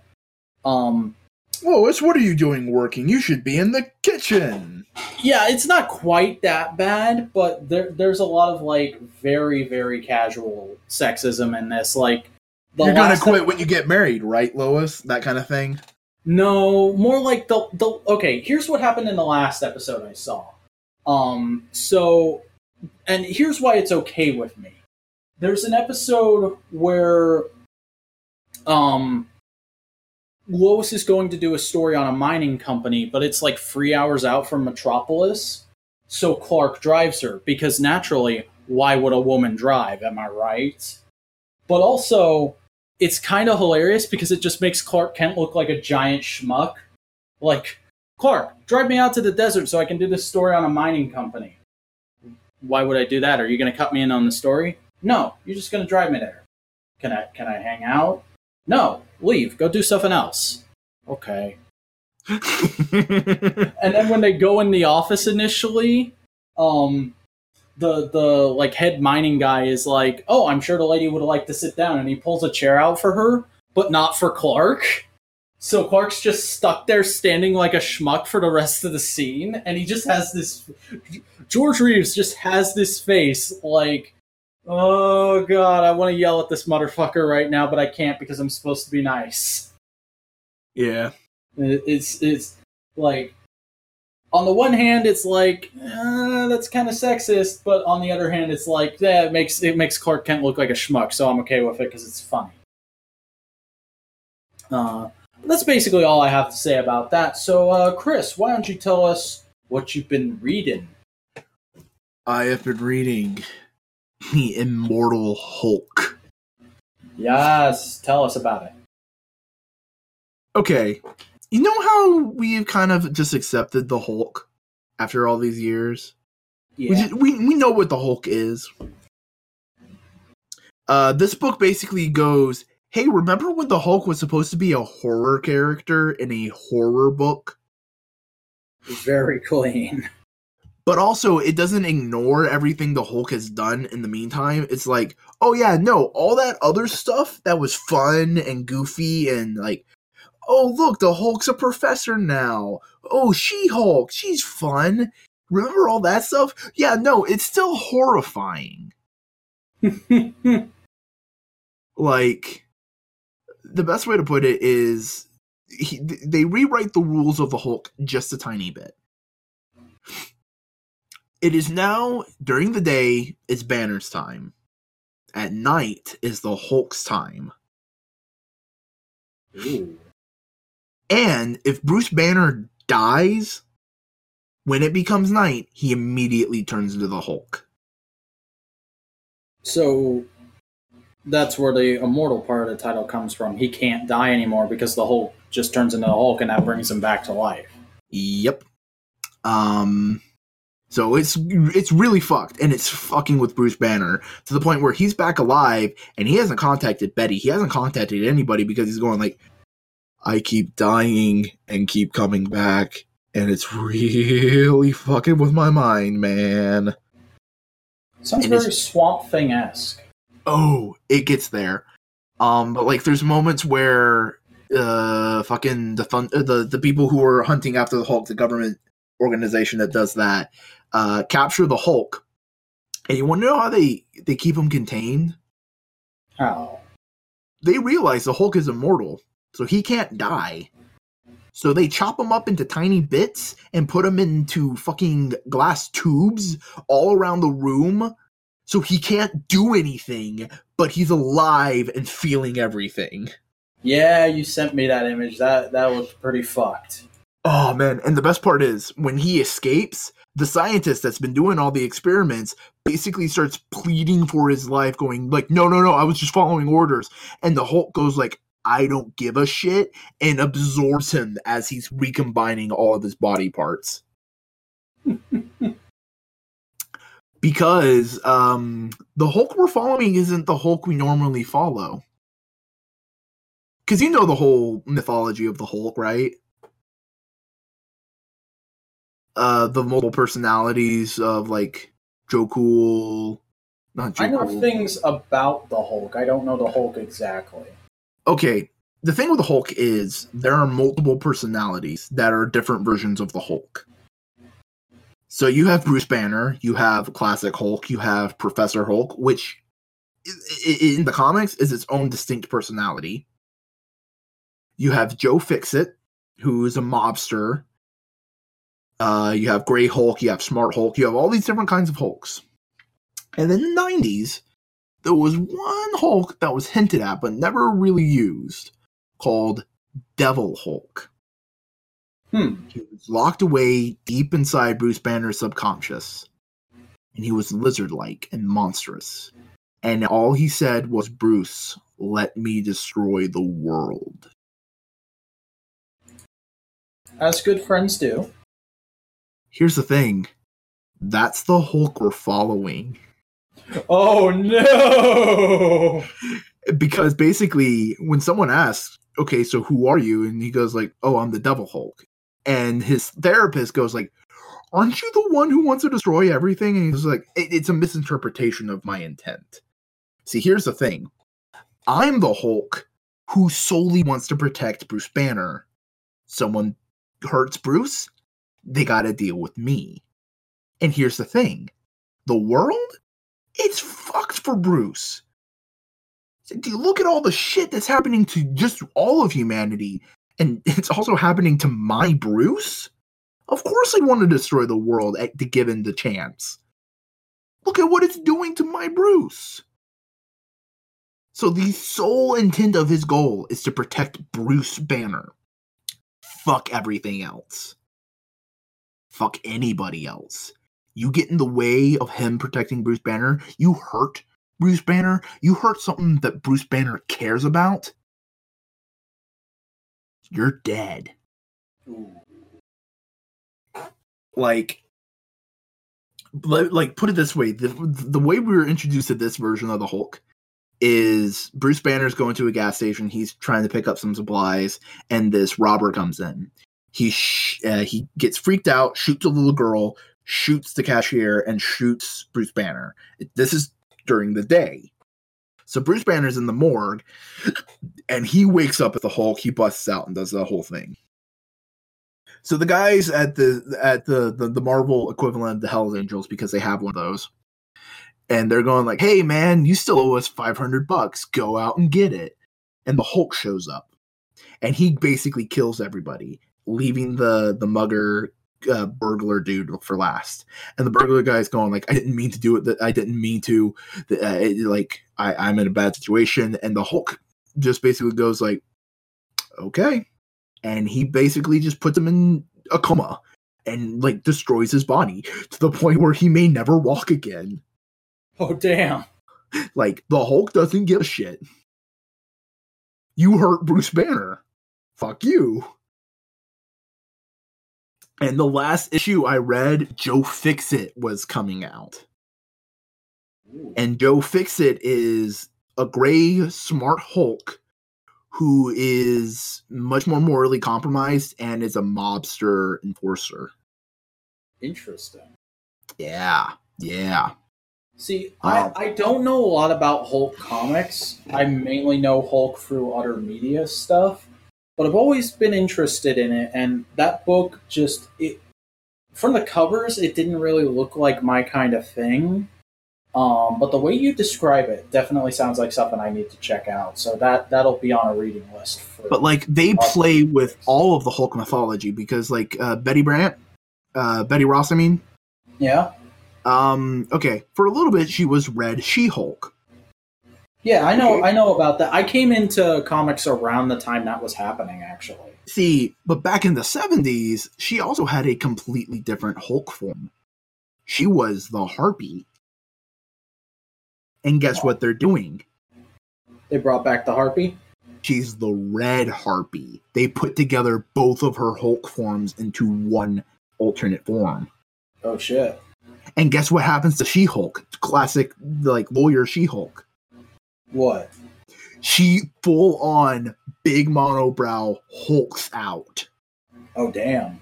And she fights Devil Hulk. And he's basically going like, oh hey, you did the one thing you never wanted to do. You got angry. And she's going like, oh shit, oh fuck. And he just smacks her across like 2 state lines. Damn. Like, it is like, she survives because she's She-Hulk. But, like, it is brutal in the emotional sense because he basically went like, you became the one thing you feared. You became the one thing you hated about me. And she's like, oh shit, oh fuck. I'm hulked out. I am full on hulked out. And she starts like, what? And it's good. It's so good. Absorbing Man is in it. He has some cool bits. Hey, I wrote a thing with Absorbing Man in it this week. I'll be talking about that. That's a nice symmetry. But man, Immortal Hulk is really, really, really fucking good. Yeah, it's definitely going to be on my reading list for however long it takes me to get to it. Because comics are just a vast ocean of old shit that people tell me is amazing that I haven't gotten to yet. Yeah. And in terms of manga, I've been reading Tonari no Kashiwagi-san. I just read that straight from the fucking page. It's basically, it's a simple little rom-com with an otaku dude and a secret otaku girl, and she draws stuff on basically like fucking, what's the goddamn Japanese DeviantArt? Pixiv? Yeah, like it, just like non-copyright infringing Pixiv. She draws shit on there, and he's like a fan of hers, and like they become friends. And like it's just it's about a dude who knows jack shit about social interactions, trying to grow as a person. Oh, so it's a biography about me. He does it successfully though. Oh. But it's cute art. It's a nice little story. It's an easy little manga to breeze through. That's good. Also, I've caught up on My Hero Academia, and fuck, dude, it's so good. See, now's the moment in the podcast where you get to yell at me because I almost bought the first volume when I was in the used bookstore the other day, but it just got priced out. Ooh, that's fine. That's fine. Here's the thing. You were thinking of buying it. You were thinking of trying it out, and that's good. Mm-hmm. Now it just wasn't the time for you to try it. Yeah, it's gonna happen. I still haven't decided whether I'm gonna go the anime or the manga route. It's just a matter of what happens to be in the right place at the right time. See, here's the thing. I'm more sticking to the manga route because I started reading the manga at like chapter 8. Oh. And I've been pretty much keeping up with it mostly. That's good. But this newest arc is fucking great because instead of following all the hero characters, it's just a single arc called My Villain Academia, and we're following all the bad guys. Oh, that's cool. That's cool. That's like when what's his face did the Spider-Man spinoff. Well, Doc Ock was Spider-Man, called The Superior Foes of Spider-Man. That was just like all the jobber villains in a team book. Yeah, so the last thing I remember reading was the Yandere just won her fight. Oh, cool. Because there's a Yandere whose power involves shapeshifting, but she has to drink their blood. Excellent. Yep. And that whole thing is great. Also, a fan favorite side character is now going to be more of a main cast member because the school has 2 departments of like normal people and heroes. Huh. It's like when I say normal people, it's just it's a regular high school. Even though it's like if Charles Xavier's School for Gifted Mutants was bolted onto like fucking what's Buffy's high school? That place. It's more like the hero school is all the X-Men Danger Room stuff, and the rest of the school is just oh yeah, my mutant power is if I blink, I can change the channel. It's the useless powers, but like they're still good students. So that they literally have the main cast and the fucking nobodies that only nerds are gonna remember separated. Yeah, but here's the thing: one of those nerds that only the nerds are gonna like, characters nerds are gonna like, basically has just been training himself in order to become a main cast member. He's been pulling a One Punch Man. I love it. Because his power is, if you respond to him talking, he can control your mind for a brief moment of time. Now, in terms of a pure heroic setting, you can't think of it doesn't sound like a power a superhero would have. But here's the thing, there's already a professional hero with a similar power of when he looks at you, your power is disabled. Huh. So this dude, recognizing that, oh shit, this guy has a unique power that can be useful in a support hero role like I am, he basically went like, all right, dude, you know this cool like scarf thing I can use to fight? I'm going to teach you how to do this so you can become a hero like I was. Nice. So it's very much like, oh shit, this dude is like training and trying really hard, and like he has this cool mask that allows him to change his voice to other people. So like he can change it to like the person he's fighting's partner, and they get like tricked and go like, oh shit, I'm controlled now. It's great. He's a good boy. Well, good for him. He just wants to fight main character boy because he wants to have a good, even fight. Nice. He good boy. Have you been reading anything else? Nope. Alright, well then I will start going for my stuff. First thing I read was The Good Neighbor, the biography of Mr. Fred Rogers. Really, really interesting, really solid read. It's very much a well-researched sort of full picture piece. It doesn't sort of take sides or anything. It just kind of gives you the facts of how he grew up.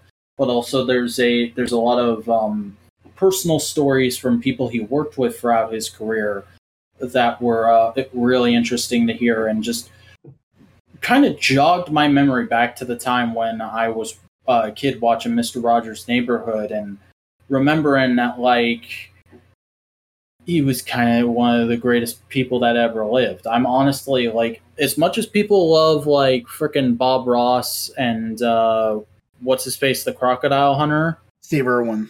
Yes, Steve Irwin. And I love those guys, too. I personally think Fred Rogers is the king of wholesomeness. And, they're kings of different kinds of wholesomeness. Yeah. Because Steve Irwin's the king of wholesome love of nature. Mm-hmm. Bob Ross is the king of love of art and creation. And Fred Rogers is the love of humanity and people. Yep.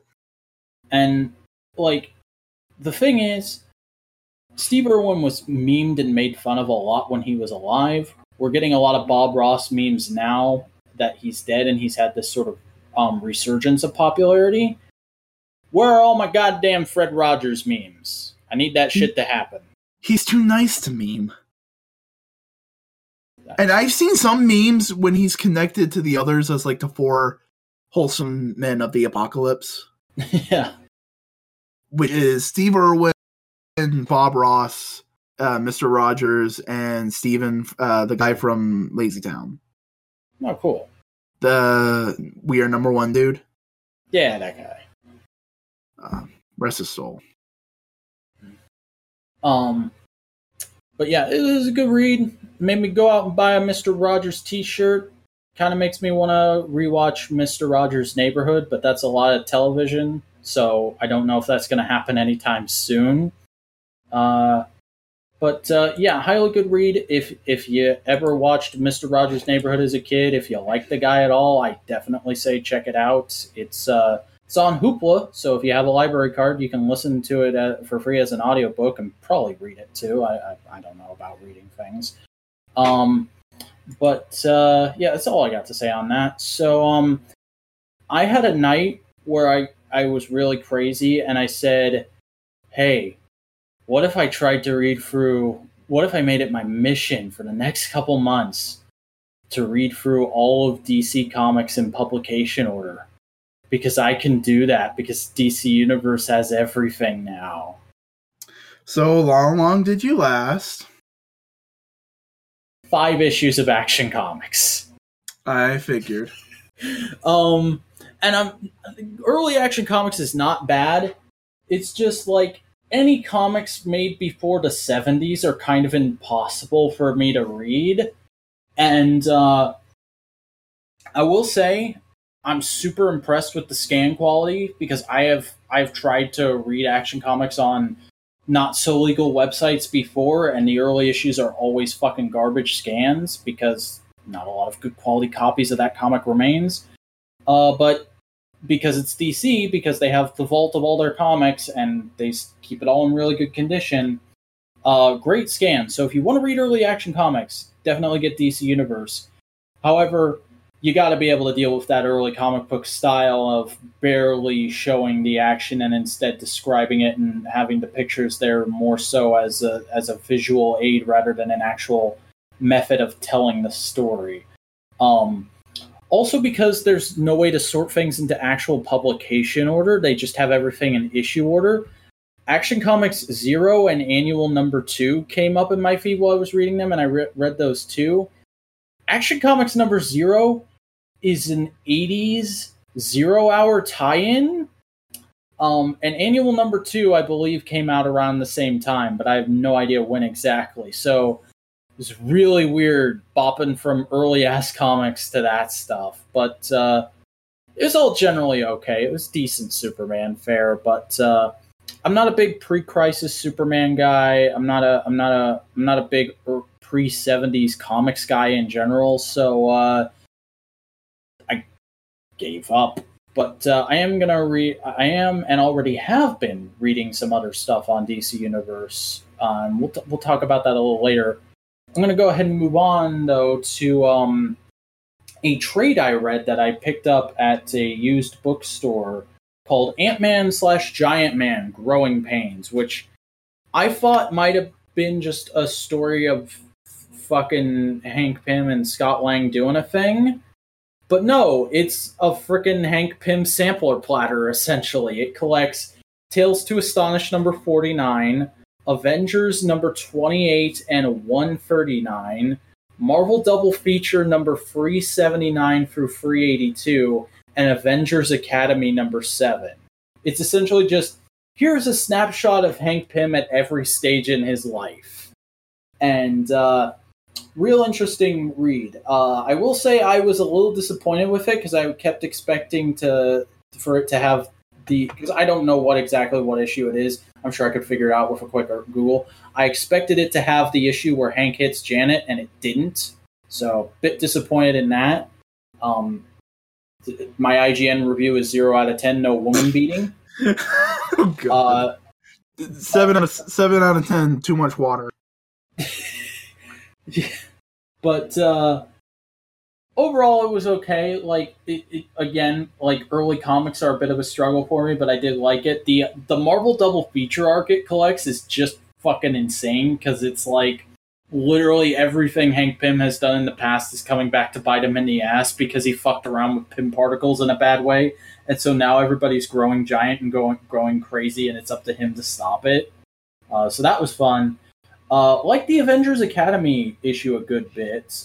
People have always told me I should read that book, that it was like one of the best Marvel books at the time. I've just never gotten around to looking into it. Really dug that issue. So I definitely have an actual want to read the rest of it now. Other than that, I read a novel called Above by Isla Morley. This is a very fucked up book.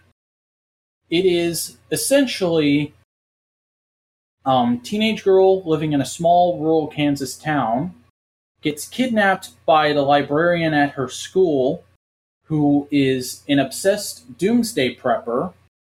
He puts her in his underground bunker and essentially makes her his wife and tries to indoctrinate her so much for so long.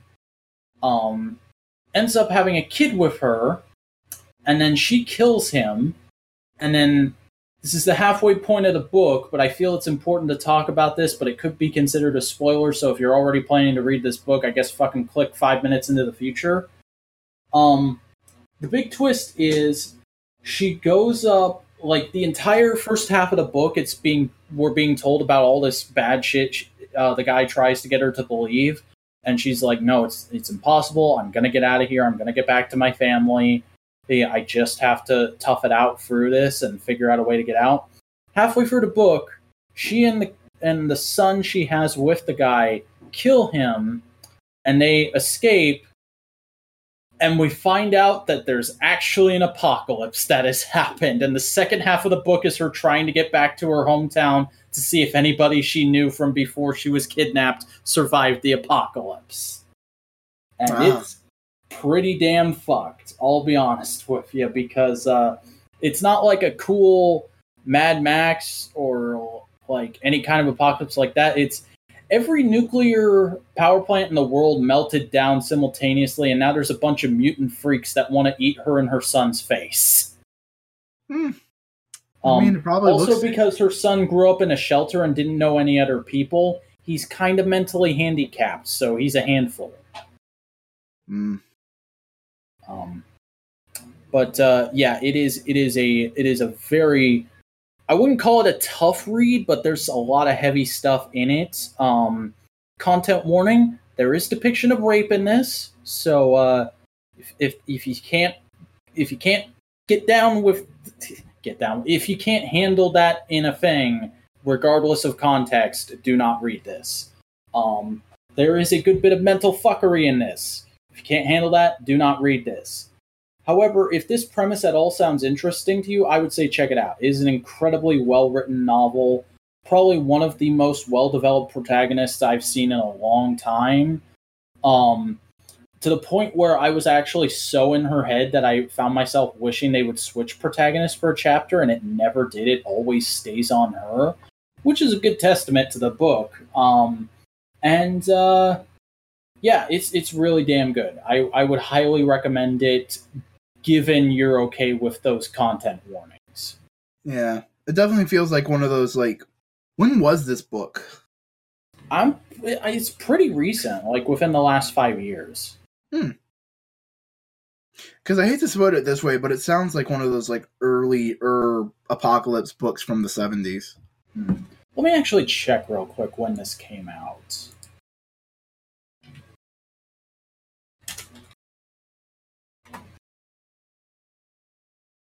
Oh, it came out in 2014.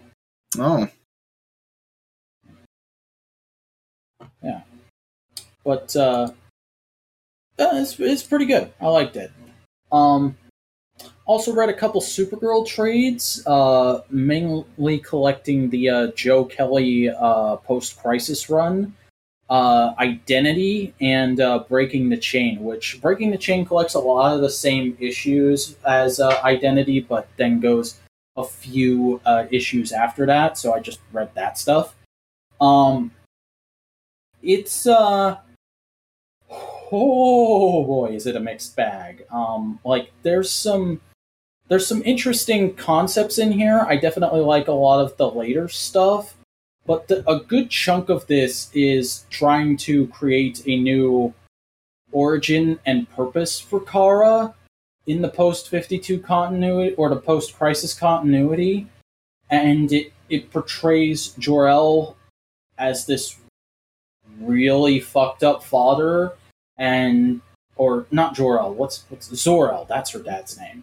And there's some weird religious zealot stuff that happened on Krypton before he left. And then that all gets retconned at the end of the arc by the Monitor coming in and saying, "Oh, I just had one of my agents test you because we wanted to make sure that you weren't an anomaly because you died in the crisis, so we wanted to make sure this new version of you wasn't actually like a fake or a bad thing for this universe. But you seem pretty on the up and up. You were able to survive all that fucked up shit we put in your head." And it's very obvious that they were actually trying to make that her new origin story, and there was a lot of backlash, especially because in the issue immediately before that, she fights. Her final test is fighting the agent of the Monitor, disguised as pre-crisis Supergirl, who goes on a huge rant about how this Supergirl is not perfect, and that makes her shit because pre-crisis Supergirl was a perfect teenage girl, and she was so nice and peppy, and how dare this continuity have a Supergirl with problems, and it's clearly just Joe Kelly writing his fan mail into a character to be like, "Fine, motherfuckers, here." It's kind of hard to read, but also amazing. It's one of the most insane retcons I've seen in comics in a while, but in a good way. The early stuff is kind of hard to sit through, not because of the stuff they were doing with the Krypton backstory, because Kara's like, and here's why I thought the retcon was insane.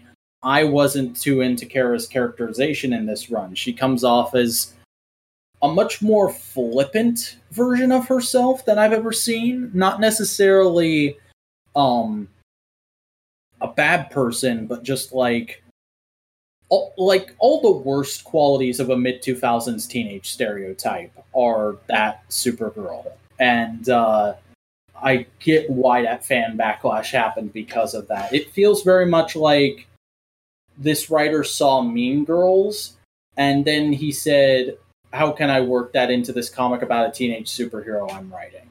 Like, there's literally an issue where she tries to go to high school, and it's just Mean Girls. But overall, it's not terrible stuff. Like I said, the issues after you get past all of that, like there's a couple filler issues. There's an issue about Kara helping Superman with fulfilling children's wishes around Christmas time, and that was wonderful. There's two issues tying into Amazon's Attack, which are fucking great, which I never would have expected because Amazon's Attack is one of the most infamously bad DC events. Yeah, not much else to say about that. I'd say check out like the Amazon's Attack tie-ins, and that's about all you need to see from this. Because there's a great moment in that where she's like, because the whole point of this arc has been like she's been avoiding Clark because I guess they had a falling out at the end of the last arc, and she's trying to make it on her own and be her own strong, independent woman, but she's really bad at it. She's kind of a flippant dickhead for most of the run, and then she reunites with Clark after all the origin Monitor kerfuffle ends, and then we get the Christmas issue. And then we get the Amazon's Attack tie-in, and that kind of ends with her going like, "Look, I know I've been fucking up a lot. I know I've been kind of a dickhead, but it's hard. I can't keep being a hero with you lording over me like you're my dad or my big brother. I can't keep." It just makes it so stressful to try and do anything because I have you to live up to. And he's like, "Oh shit. Sorry, I never intended for it to be that way. I'm not your big brother, I'm not your father, I'm your cousin, and I only ever wanted to be your cousin. If I made you feel that way, I'm sorry. Also, if you want to work out your issues, great idea would be for you to join the Teen Titans." "Really? You think they'd take me?" "Yeah, opens door to the barn. The Titans are standing right there. So you want to ride to the tower or what?" It's a cool little scene. I like that a lot. Also read From a Buick 8, the Stephen King novel, which was pretty okay. Not the not the best Stephen King book. Is that cocaine era or post-cocaine era? It might be transitional. I'm not sure.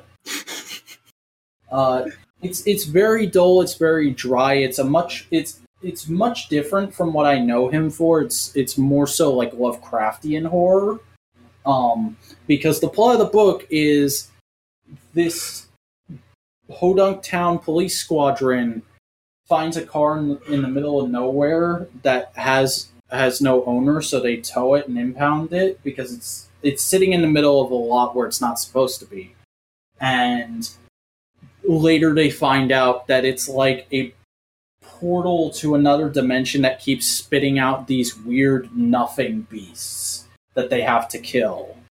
And it's all told in past tense because it's the officers telling the story of the history of this car to the son of one of the officers who recently died but was obsessed with the car. And it's kind of dull at times because it does get bogged down in like describing police procedure and all that.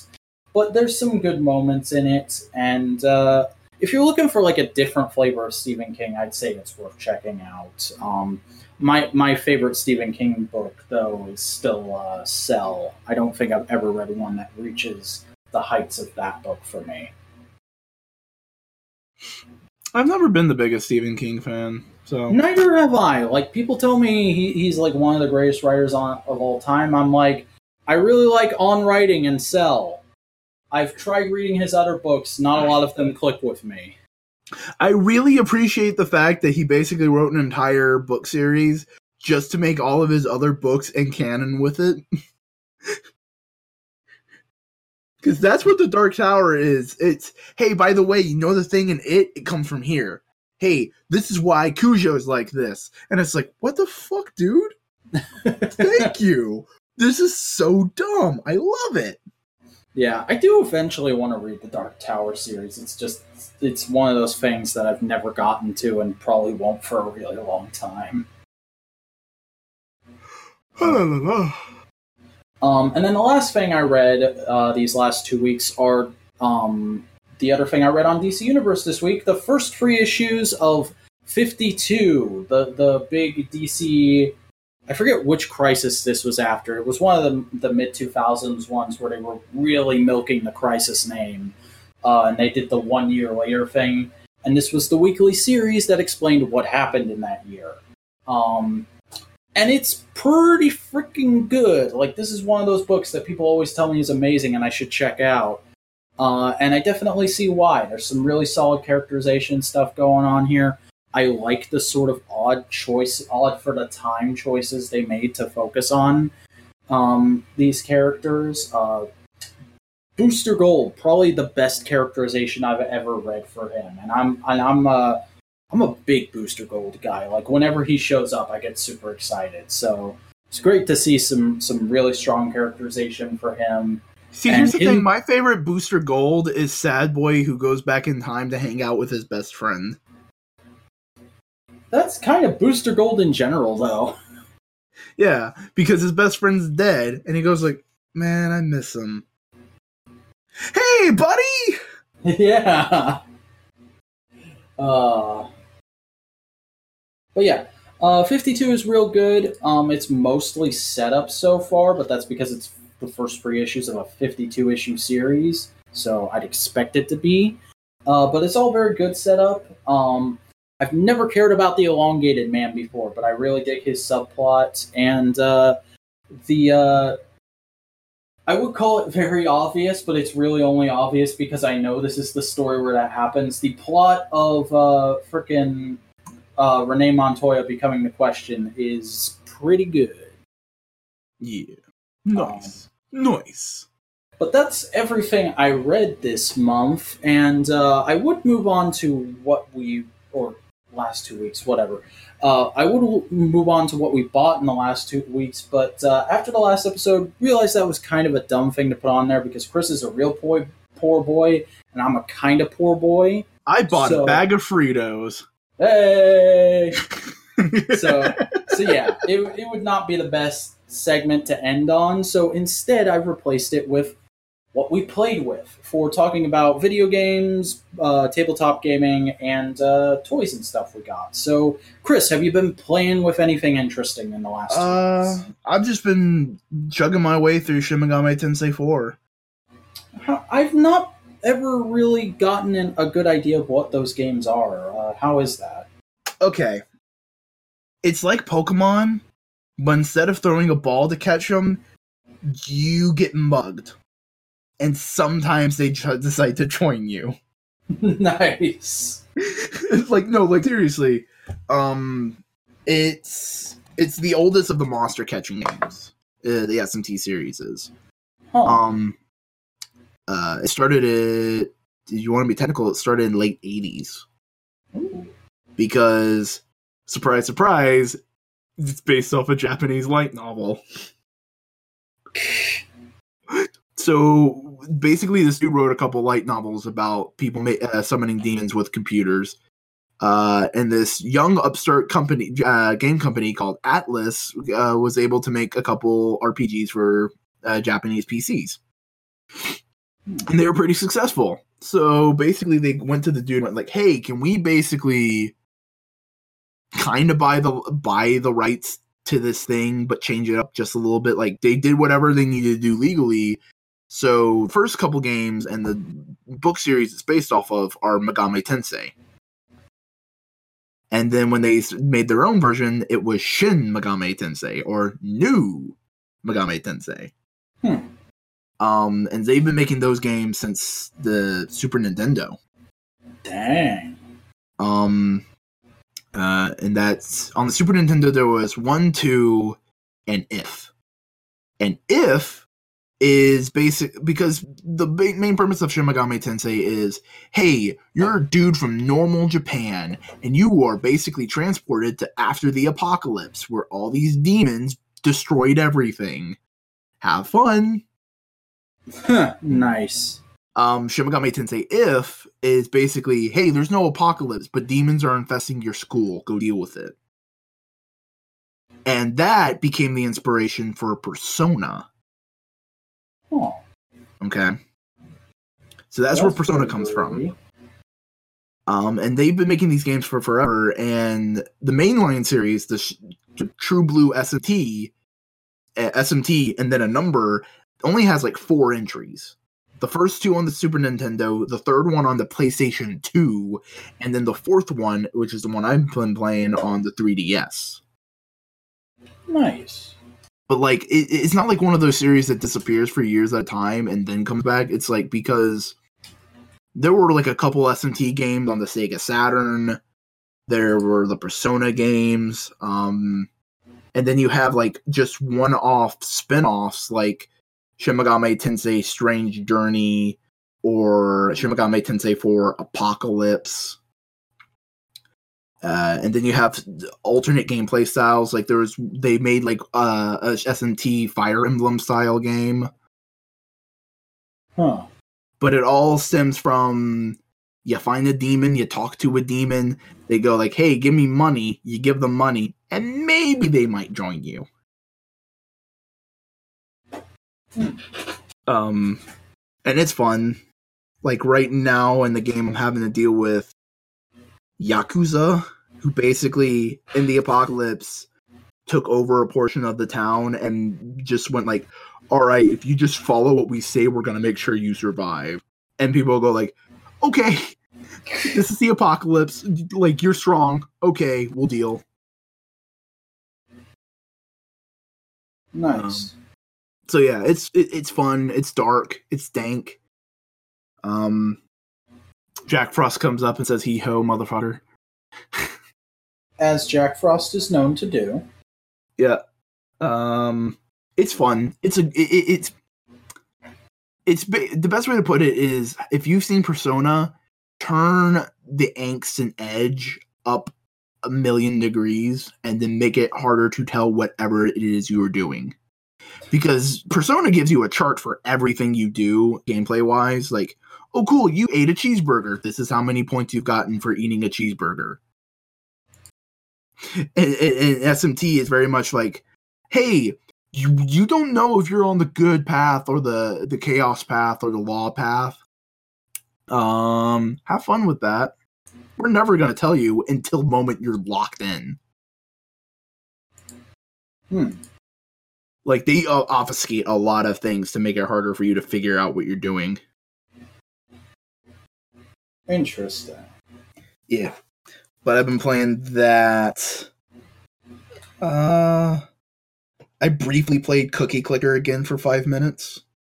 Hey. Yeah, that's about it. Pretty much. All right. Well, as for me, I opened some cards about 2 weeks ago now. I got some Transformers TCG Rise of the Combiners. Been very, very casually collecting that stuff. Like, literally, I have bought 8 booster packs in the starter set so far. But in the booster packs I opened for Rise of the Combiners, I got Nova Star, Firefly, Thrust, and Slug. So I only got one Combiner card.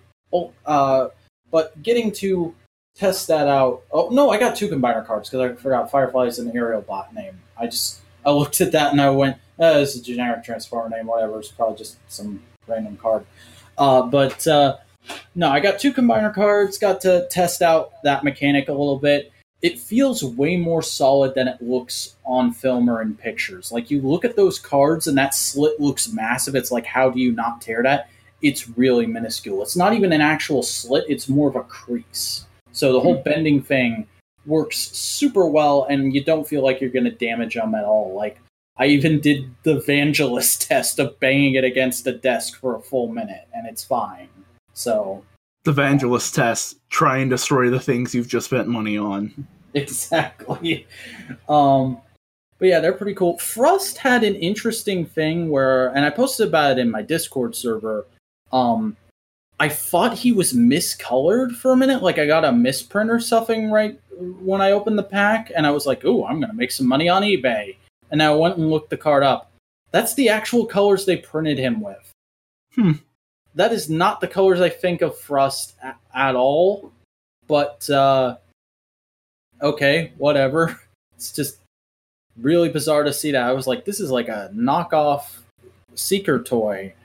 Classic Seeker mold that you find at Dollar Tree in 2013. That's really weird to see on a trading card, but whatever. And then I got one other thing. I haven't taken it out of the packaging yet. I'm not even sure if I'm going to, but I was walking through my local used bookstore, Second and Charles, the other day, which I believe I talked about on the last episode. And they have like an entire aisle that is just dedicated to like Star Wars books, comics, and other paraphernalia. And I was just kind of casually looking through that, and I found the Star Wars Revenge of the Sith talking R2-D2 figure mint in box. Ooh. Which is the R2 I had when I was a wee lad. And I got rid of it a number of years ago. Can't remember why. I think I was like tired of Star Wars or something back then. But I saw that and I was like, when am I ever going to see this toy in packaging again? I've got to get it. How much? It's only $4. Holy crap, I'm getting this. Nice. And I asked at the counter, I was like, why do you guys have this? I never would have thought of you as like a vintage toy store. And they're like, yeah, we just bought a case of these toys in bulk from a Kmart that went out of business a couple of years ago, and they've been sitting on the shelves ever since. So there were more of those there. I am considering going back for the rest of the wave because they're all like $4 to $10. Nice. I'm really considering it. The Try Me feature doesn't actually work. I'm pressing the button right now. The batteries are dead from just years of having sat in the box. But it's probably easy to just unscrew it and put a couple new watch batteries in there and get it going again. And I've also been just going through a thing recently where I've kind of realized I don't really care about collector figures anymore, except for like a few specific characters I want to get really nice figures of. And I more so, when it comes to toys now as an adult, I'm doing the 20 something to early 30s thing of I just want to get all the ones I had when I was a kid and lost, and the ones I really wanted when I was a kid but could never afford. You're doing a few. Yeah, kinda. I'm seriously thinking about like getting into the grind and going bald. not that, but I'm very much thinking like I kind of want to collect the rest of the Revenge of the Sith 4-inch line. I kind of want to collect the Justice League Unlimited toy line, the Transformers Unicron trilogy toys. There's a lot of those I'd love to have again and would just love to experience because I never had them as a kid. G.I. Joe Valor versus Venom. I had a bunch of those as a kid. Don't have any anymore except for one I bought at a con a few months ago and still haven't opened. Kind of want to collect that line again. I'm kind of going through I want the full collection of the toy lines I liked when I was a kid. I'm going through that phase right now. And this was a really nice gateway into it. And it was nice to be able to reaffirm that this is something I can engage with, because I'm at that age where the stuff I liked as a kid is teetering on the edge of this is garbage. Everybody has it. Nobody's gonna buy it. Put it on clearance for like $4, and holy crap! The people who had this when they were kids are adults now, and they have disposable income. Charge out the ass for it on eBay. It's like it's all about to go that way, but hasn't quite yet. Like sometime in the next 5 years, that's gonna start happening. So I need to start jumping on that stuff if I'm gonna do that. So since basically I realized a few months ago the most joy I've experienced from a purchase all year was getting Armada Tidal Wave at that same convention I got that G.I. Joe at, because that was a toy that I wanted for so long when I was a kid and just never was able to get because it was always a little bit out of my price range when I looked at it on eBay. Getting to have it as an adult was super cool, and it's one of my favorite figures I own now. Not just for the nostalgia factor, but because it's as fun of a toy as I thought it would be when I was a kid. So I kind of want to start shooting for more of that stuff as far as my toy collecting goes. Yeah, as for the figure itself, again, I have not taken it out of the box, but I remember pretty much what it was like when it was a kid, and I'm holding it in my hands right now. It's a really decent looking R2. It's not the most well-detailed thing in the world, but it's a 4-inch scale figure from 2000 and whenever Revenge of the Sith came out. So don't expect the stars and the moons from the thing. It can articulate its arms about as much as you would expect it to. No head articulation because of the electronic talking gimmick. But I didn't mind when I was a kid because the main thing I loved about R2-D2 as a kid was the noises he made. So, yeah, just glad to have that again. Nice. And, that's good. That is everything I played with this week, which brings us to the end of what we've been doing this week. So, Chris, do you want to tell the people what you do and where they can find your stuff on the internets? I'm Boingo Rider. I just slapped my hand against my thigh and it stung my hand a little bit. I make video editorials, which are like video essays, but I don't claim to know anything. On my YouTube channel, it's Boingo Rider. You can always go there, subscribe. Hey, I just did a finger gun. I'm on Twitter, Boingo_Rider. I'm on Instagram, Boingo_Rider. Do shit there. If you want, you can go on to my Discord server. Link to that's in the description. Shoot the shit to shoot. Have some gigs and gags. Yeah. Yeah. All right. Well, I am Simeon the Vacuuminator Scott. I am a guy who makes a bunch of different projects all across YouTube, but mainly I make a thing called the Vacuuminator Saga, where I play a character called the Vacuuminator, a sort of embellished, idealized version of myself who is a YouTube boy trying real hard to become successful and making videos about tokusatsu, comics, toys, and all the other kind of shit he likes. And there's a storyline woven through it and a couple other video projects I have that just recently came back the night we're recording this. The third arc in the series, Fight About It on the Internet, has begun. You can watch that by going to youtube.com/thevacuuminator and subscribing. You can also see every video I've ever made by going to thatsimeonscott.com. You can follow me on the Twitters. It's at thatsimeonscott. And you can follow me on Instagram at thatsimeonscott, but with underscores. However, now it is time. It is time to find out what we will be discussing on the next episode of Analytical Fanboys, and that will be the Summer of Punk. Ooh. What a time to be talking about that shit. But we'll get into that next time on Analytical Fanboys. So until then, wait a second. Next time, should I do an MMWP intro as well? Possibly. Possibly. We may just we should record a duet of us doing our own version of the pipe bomb or something. Okay, bye.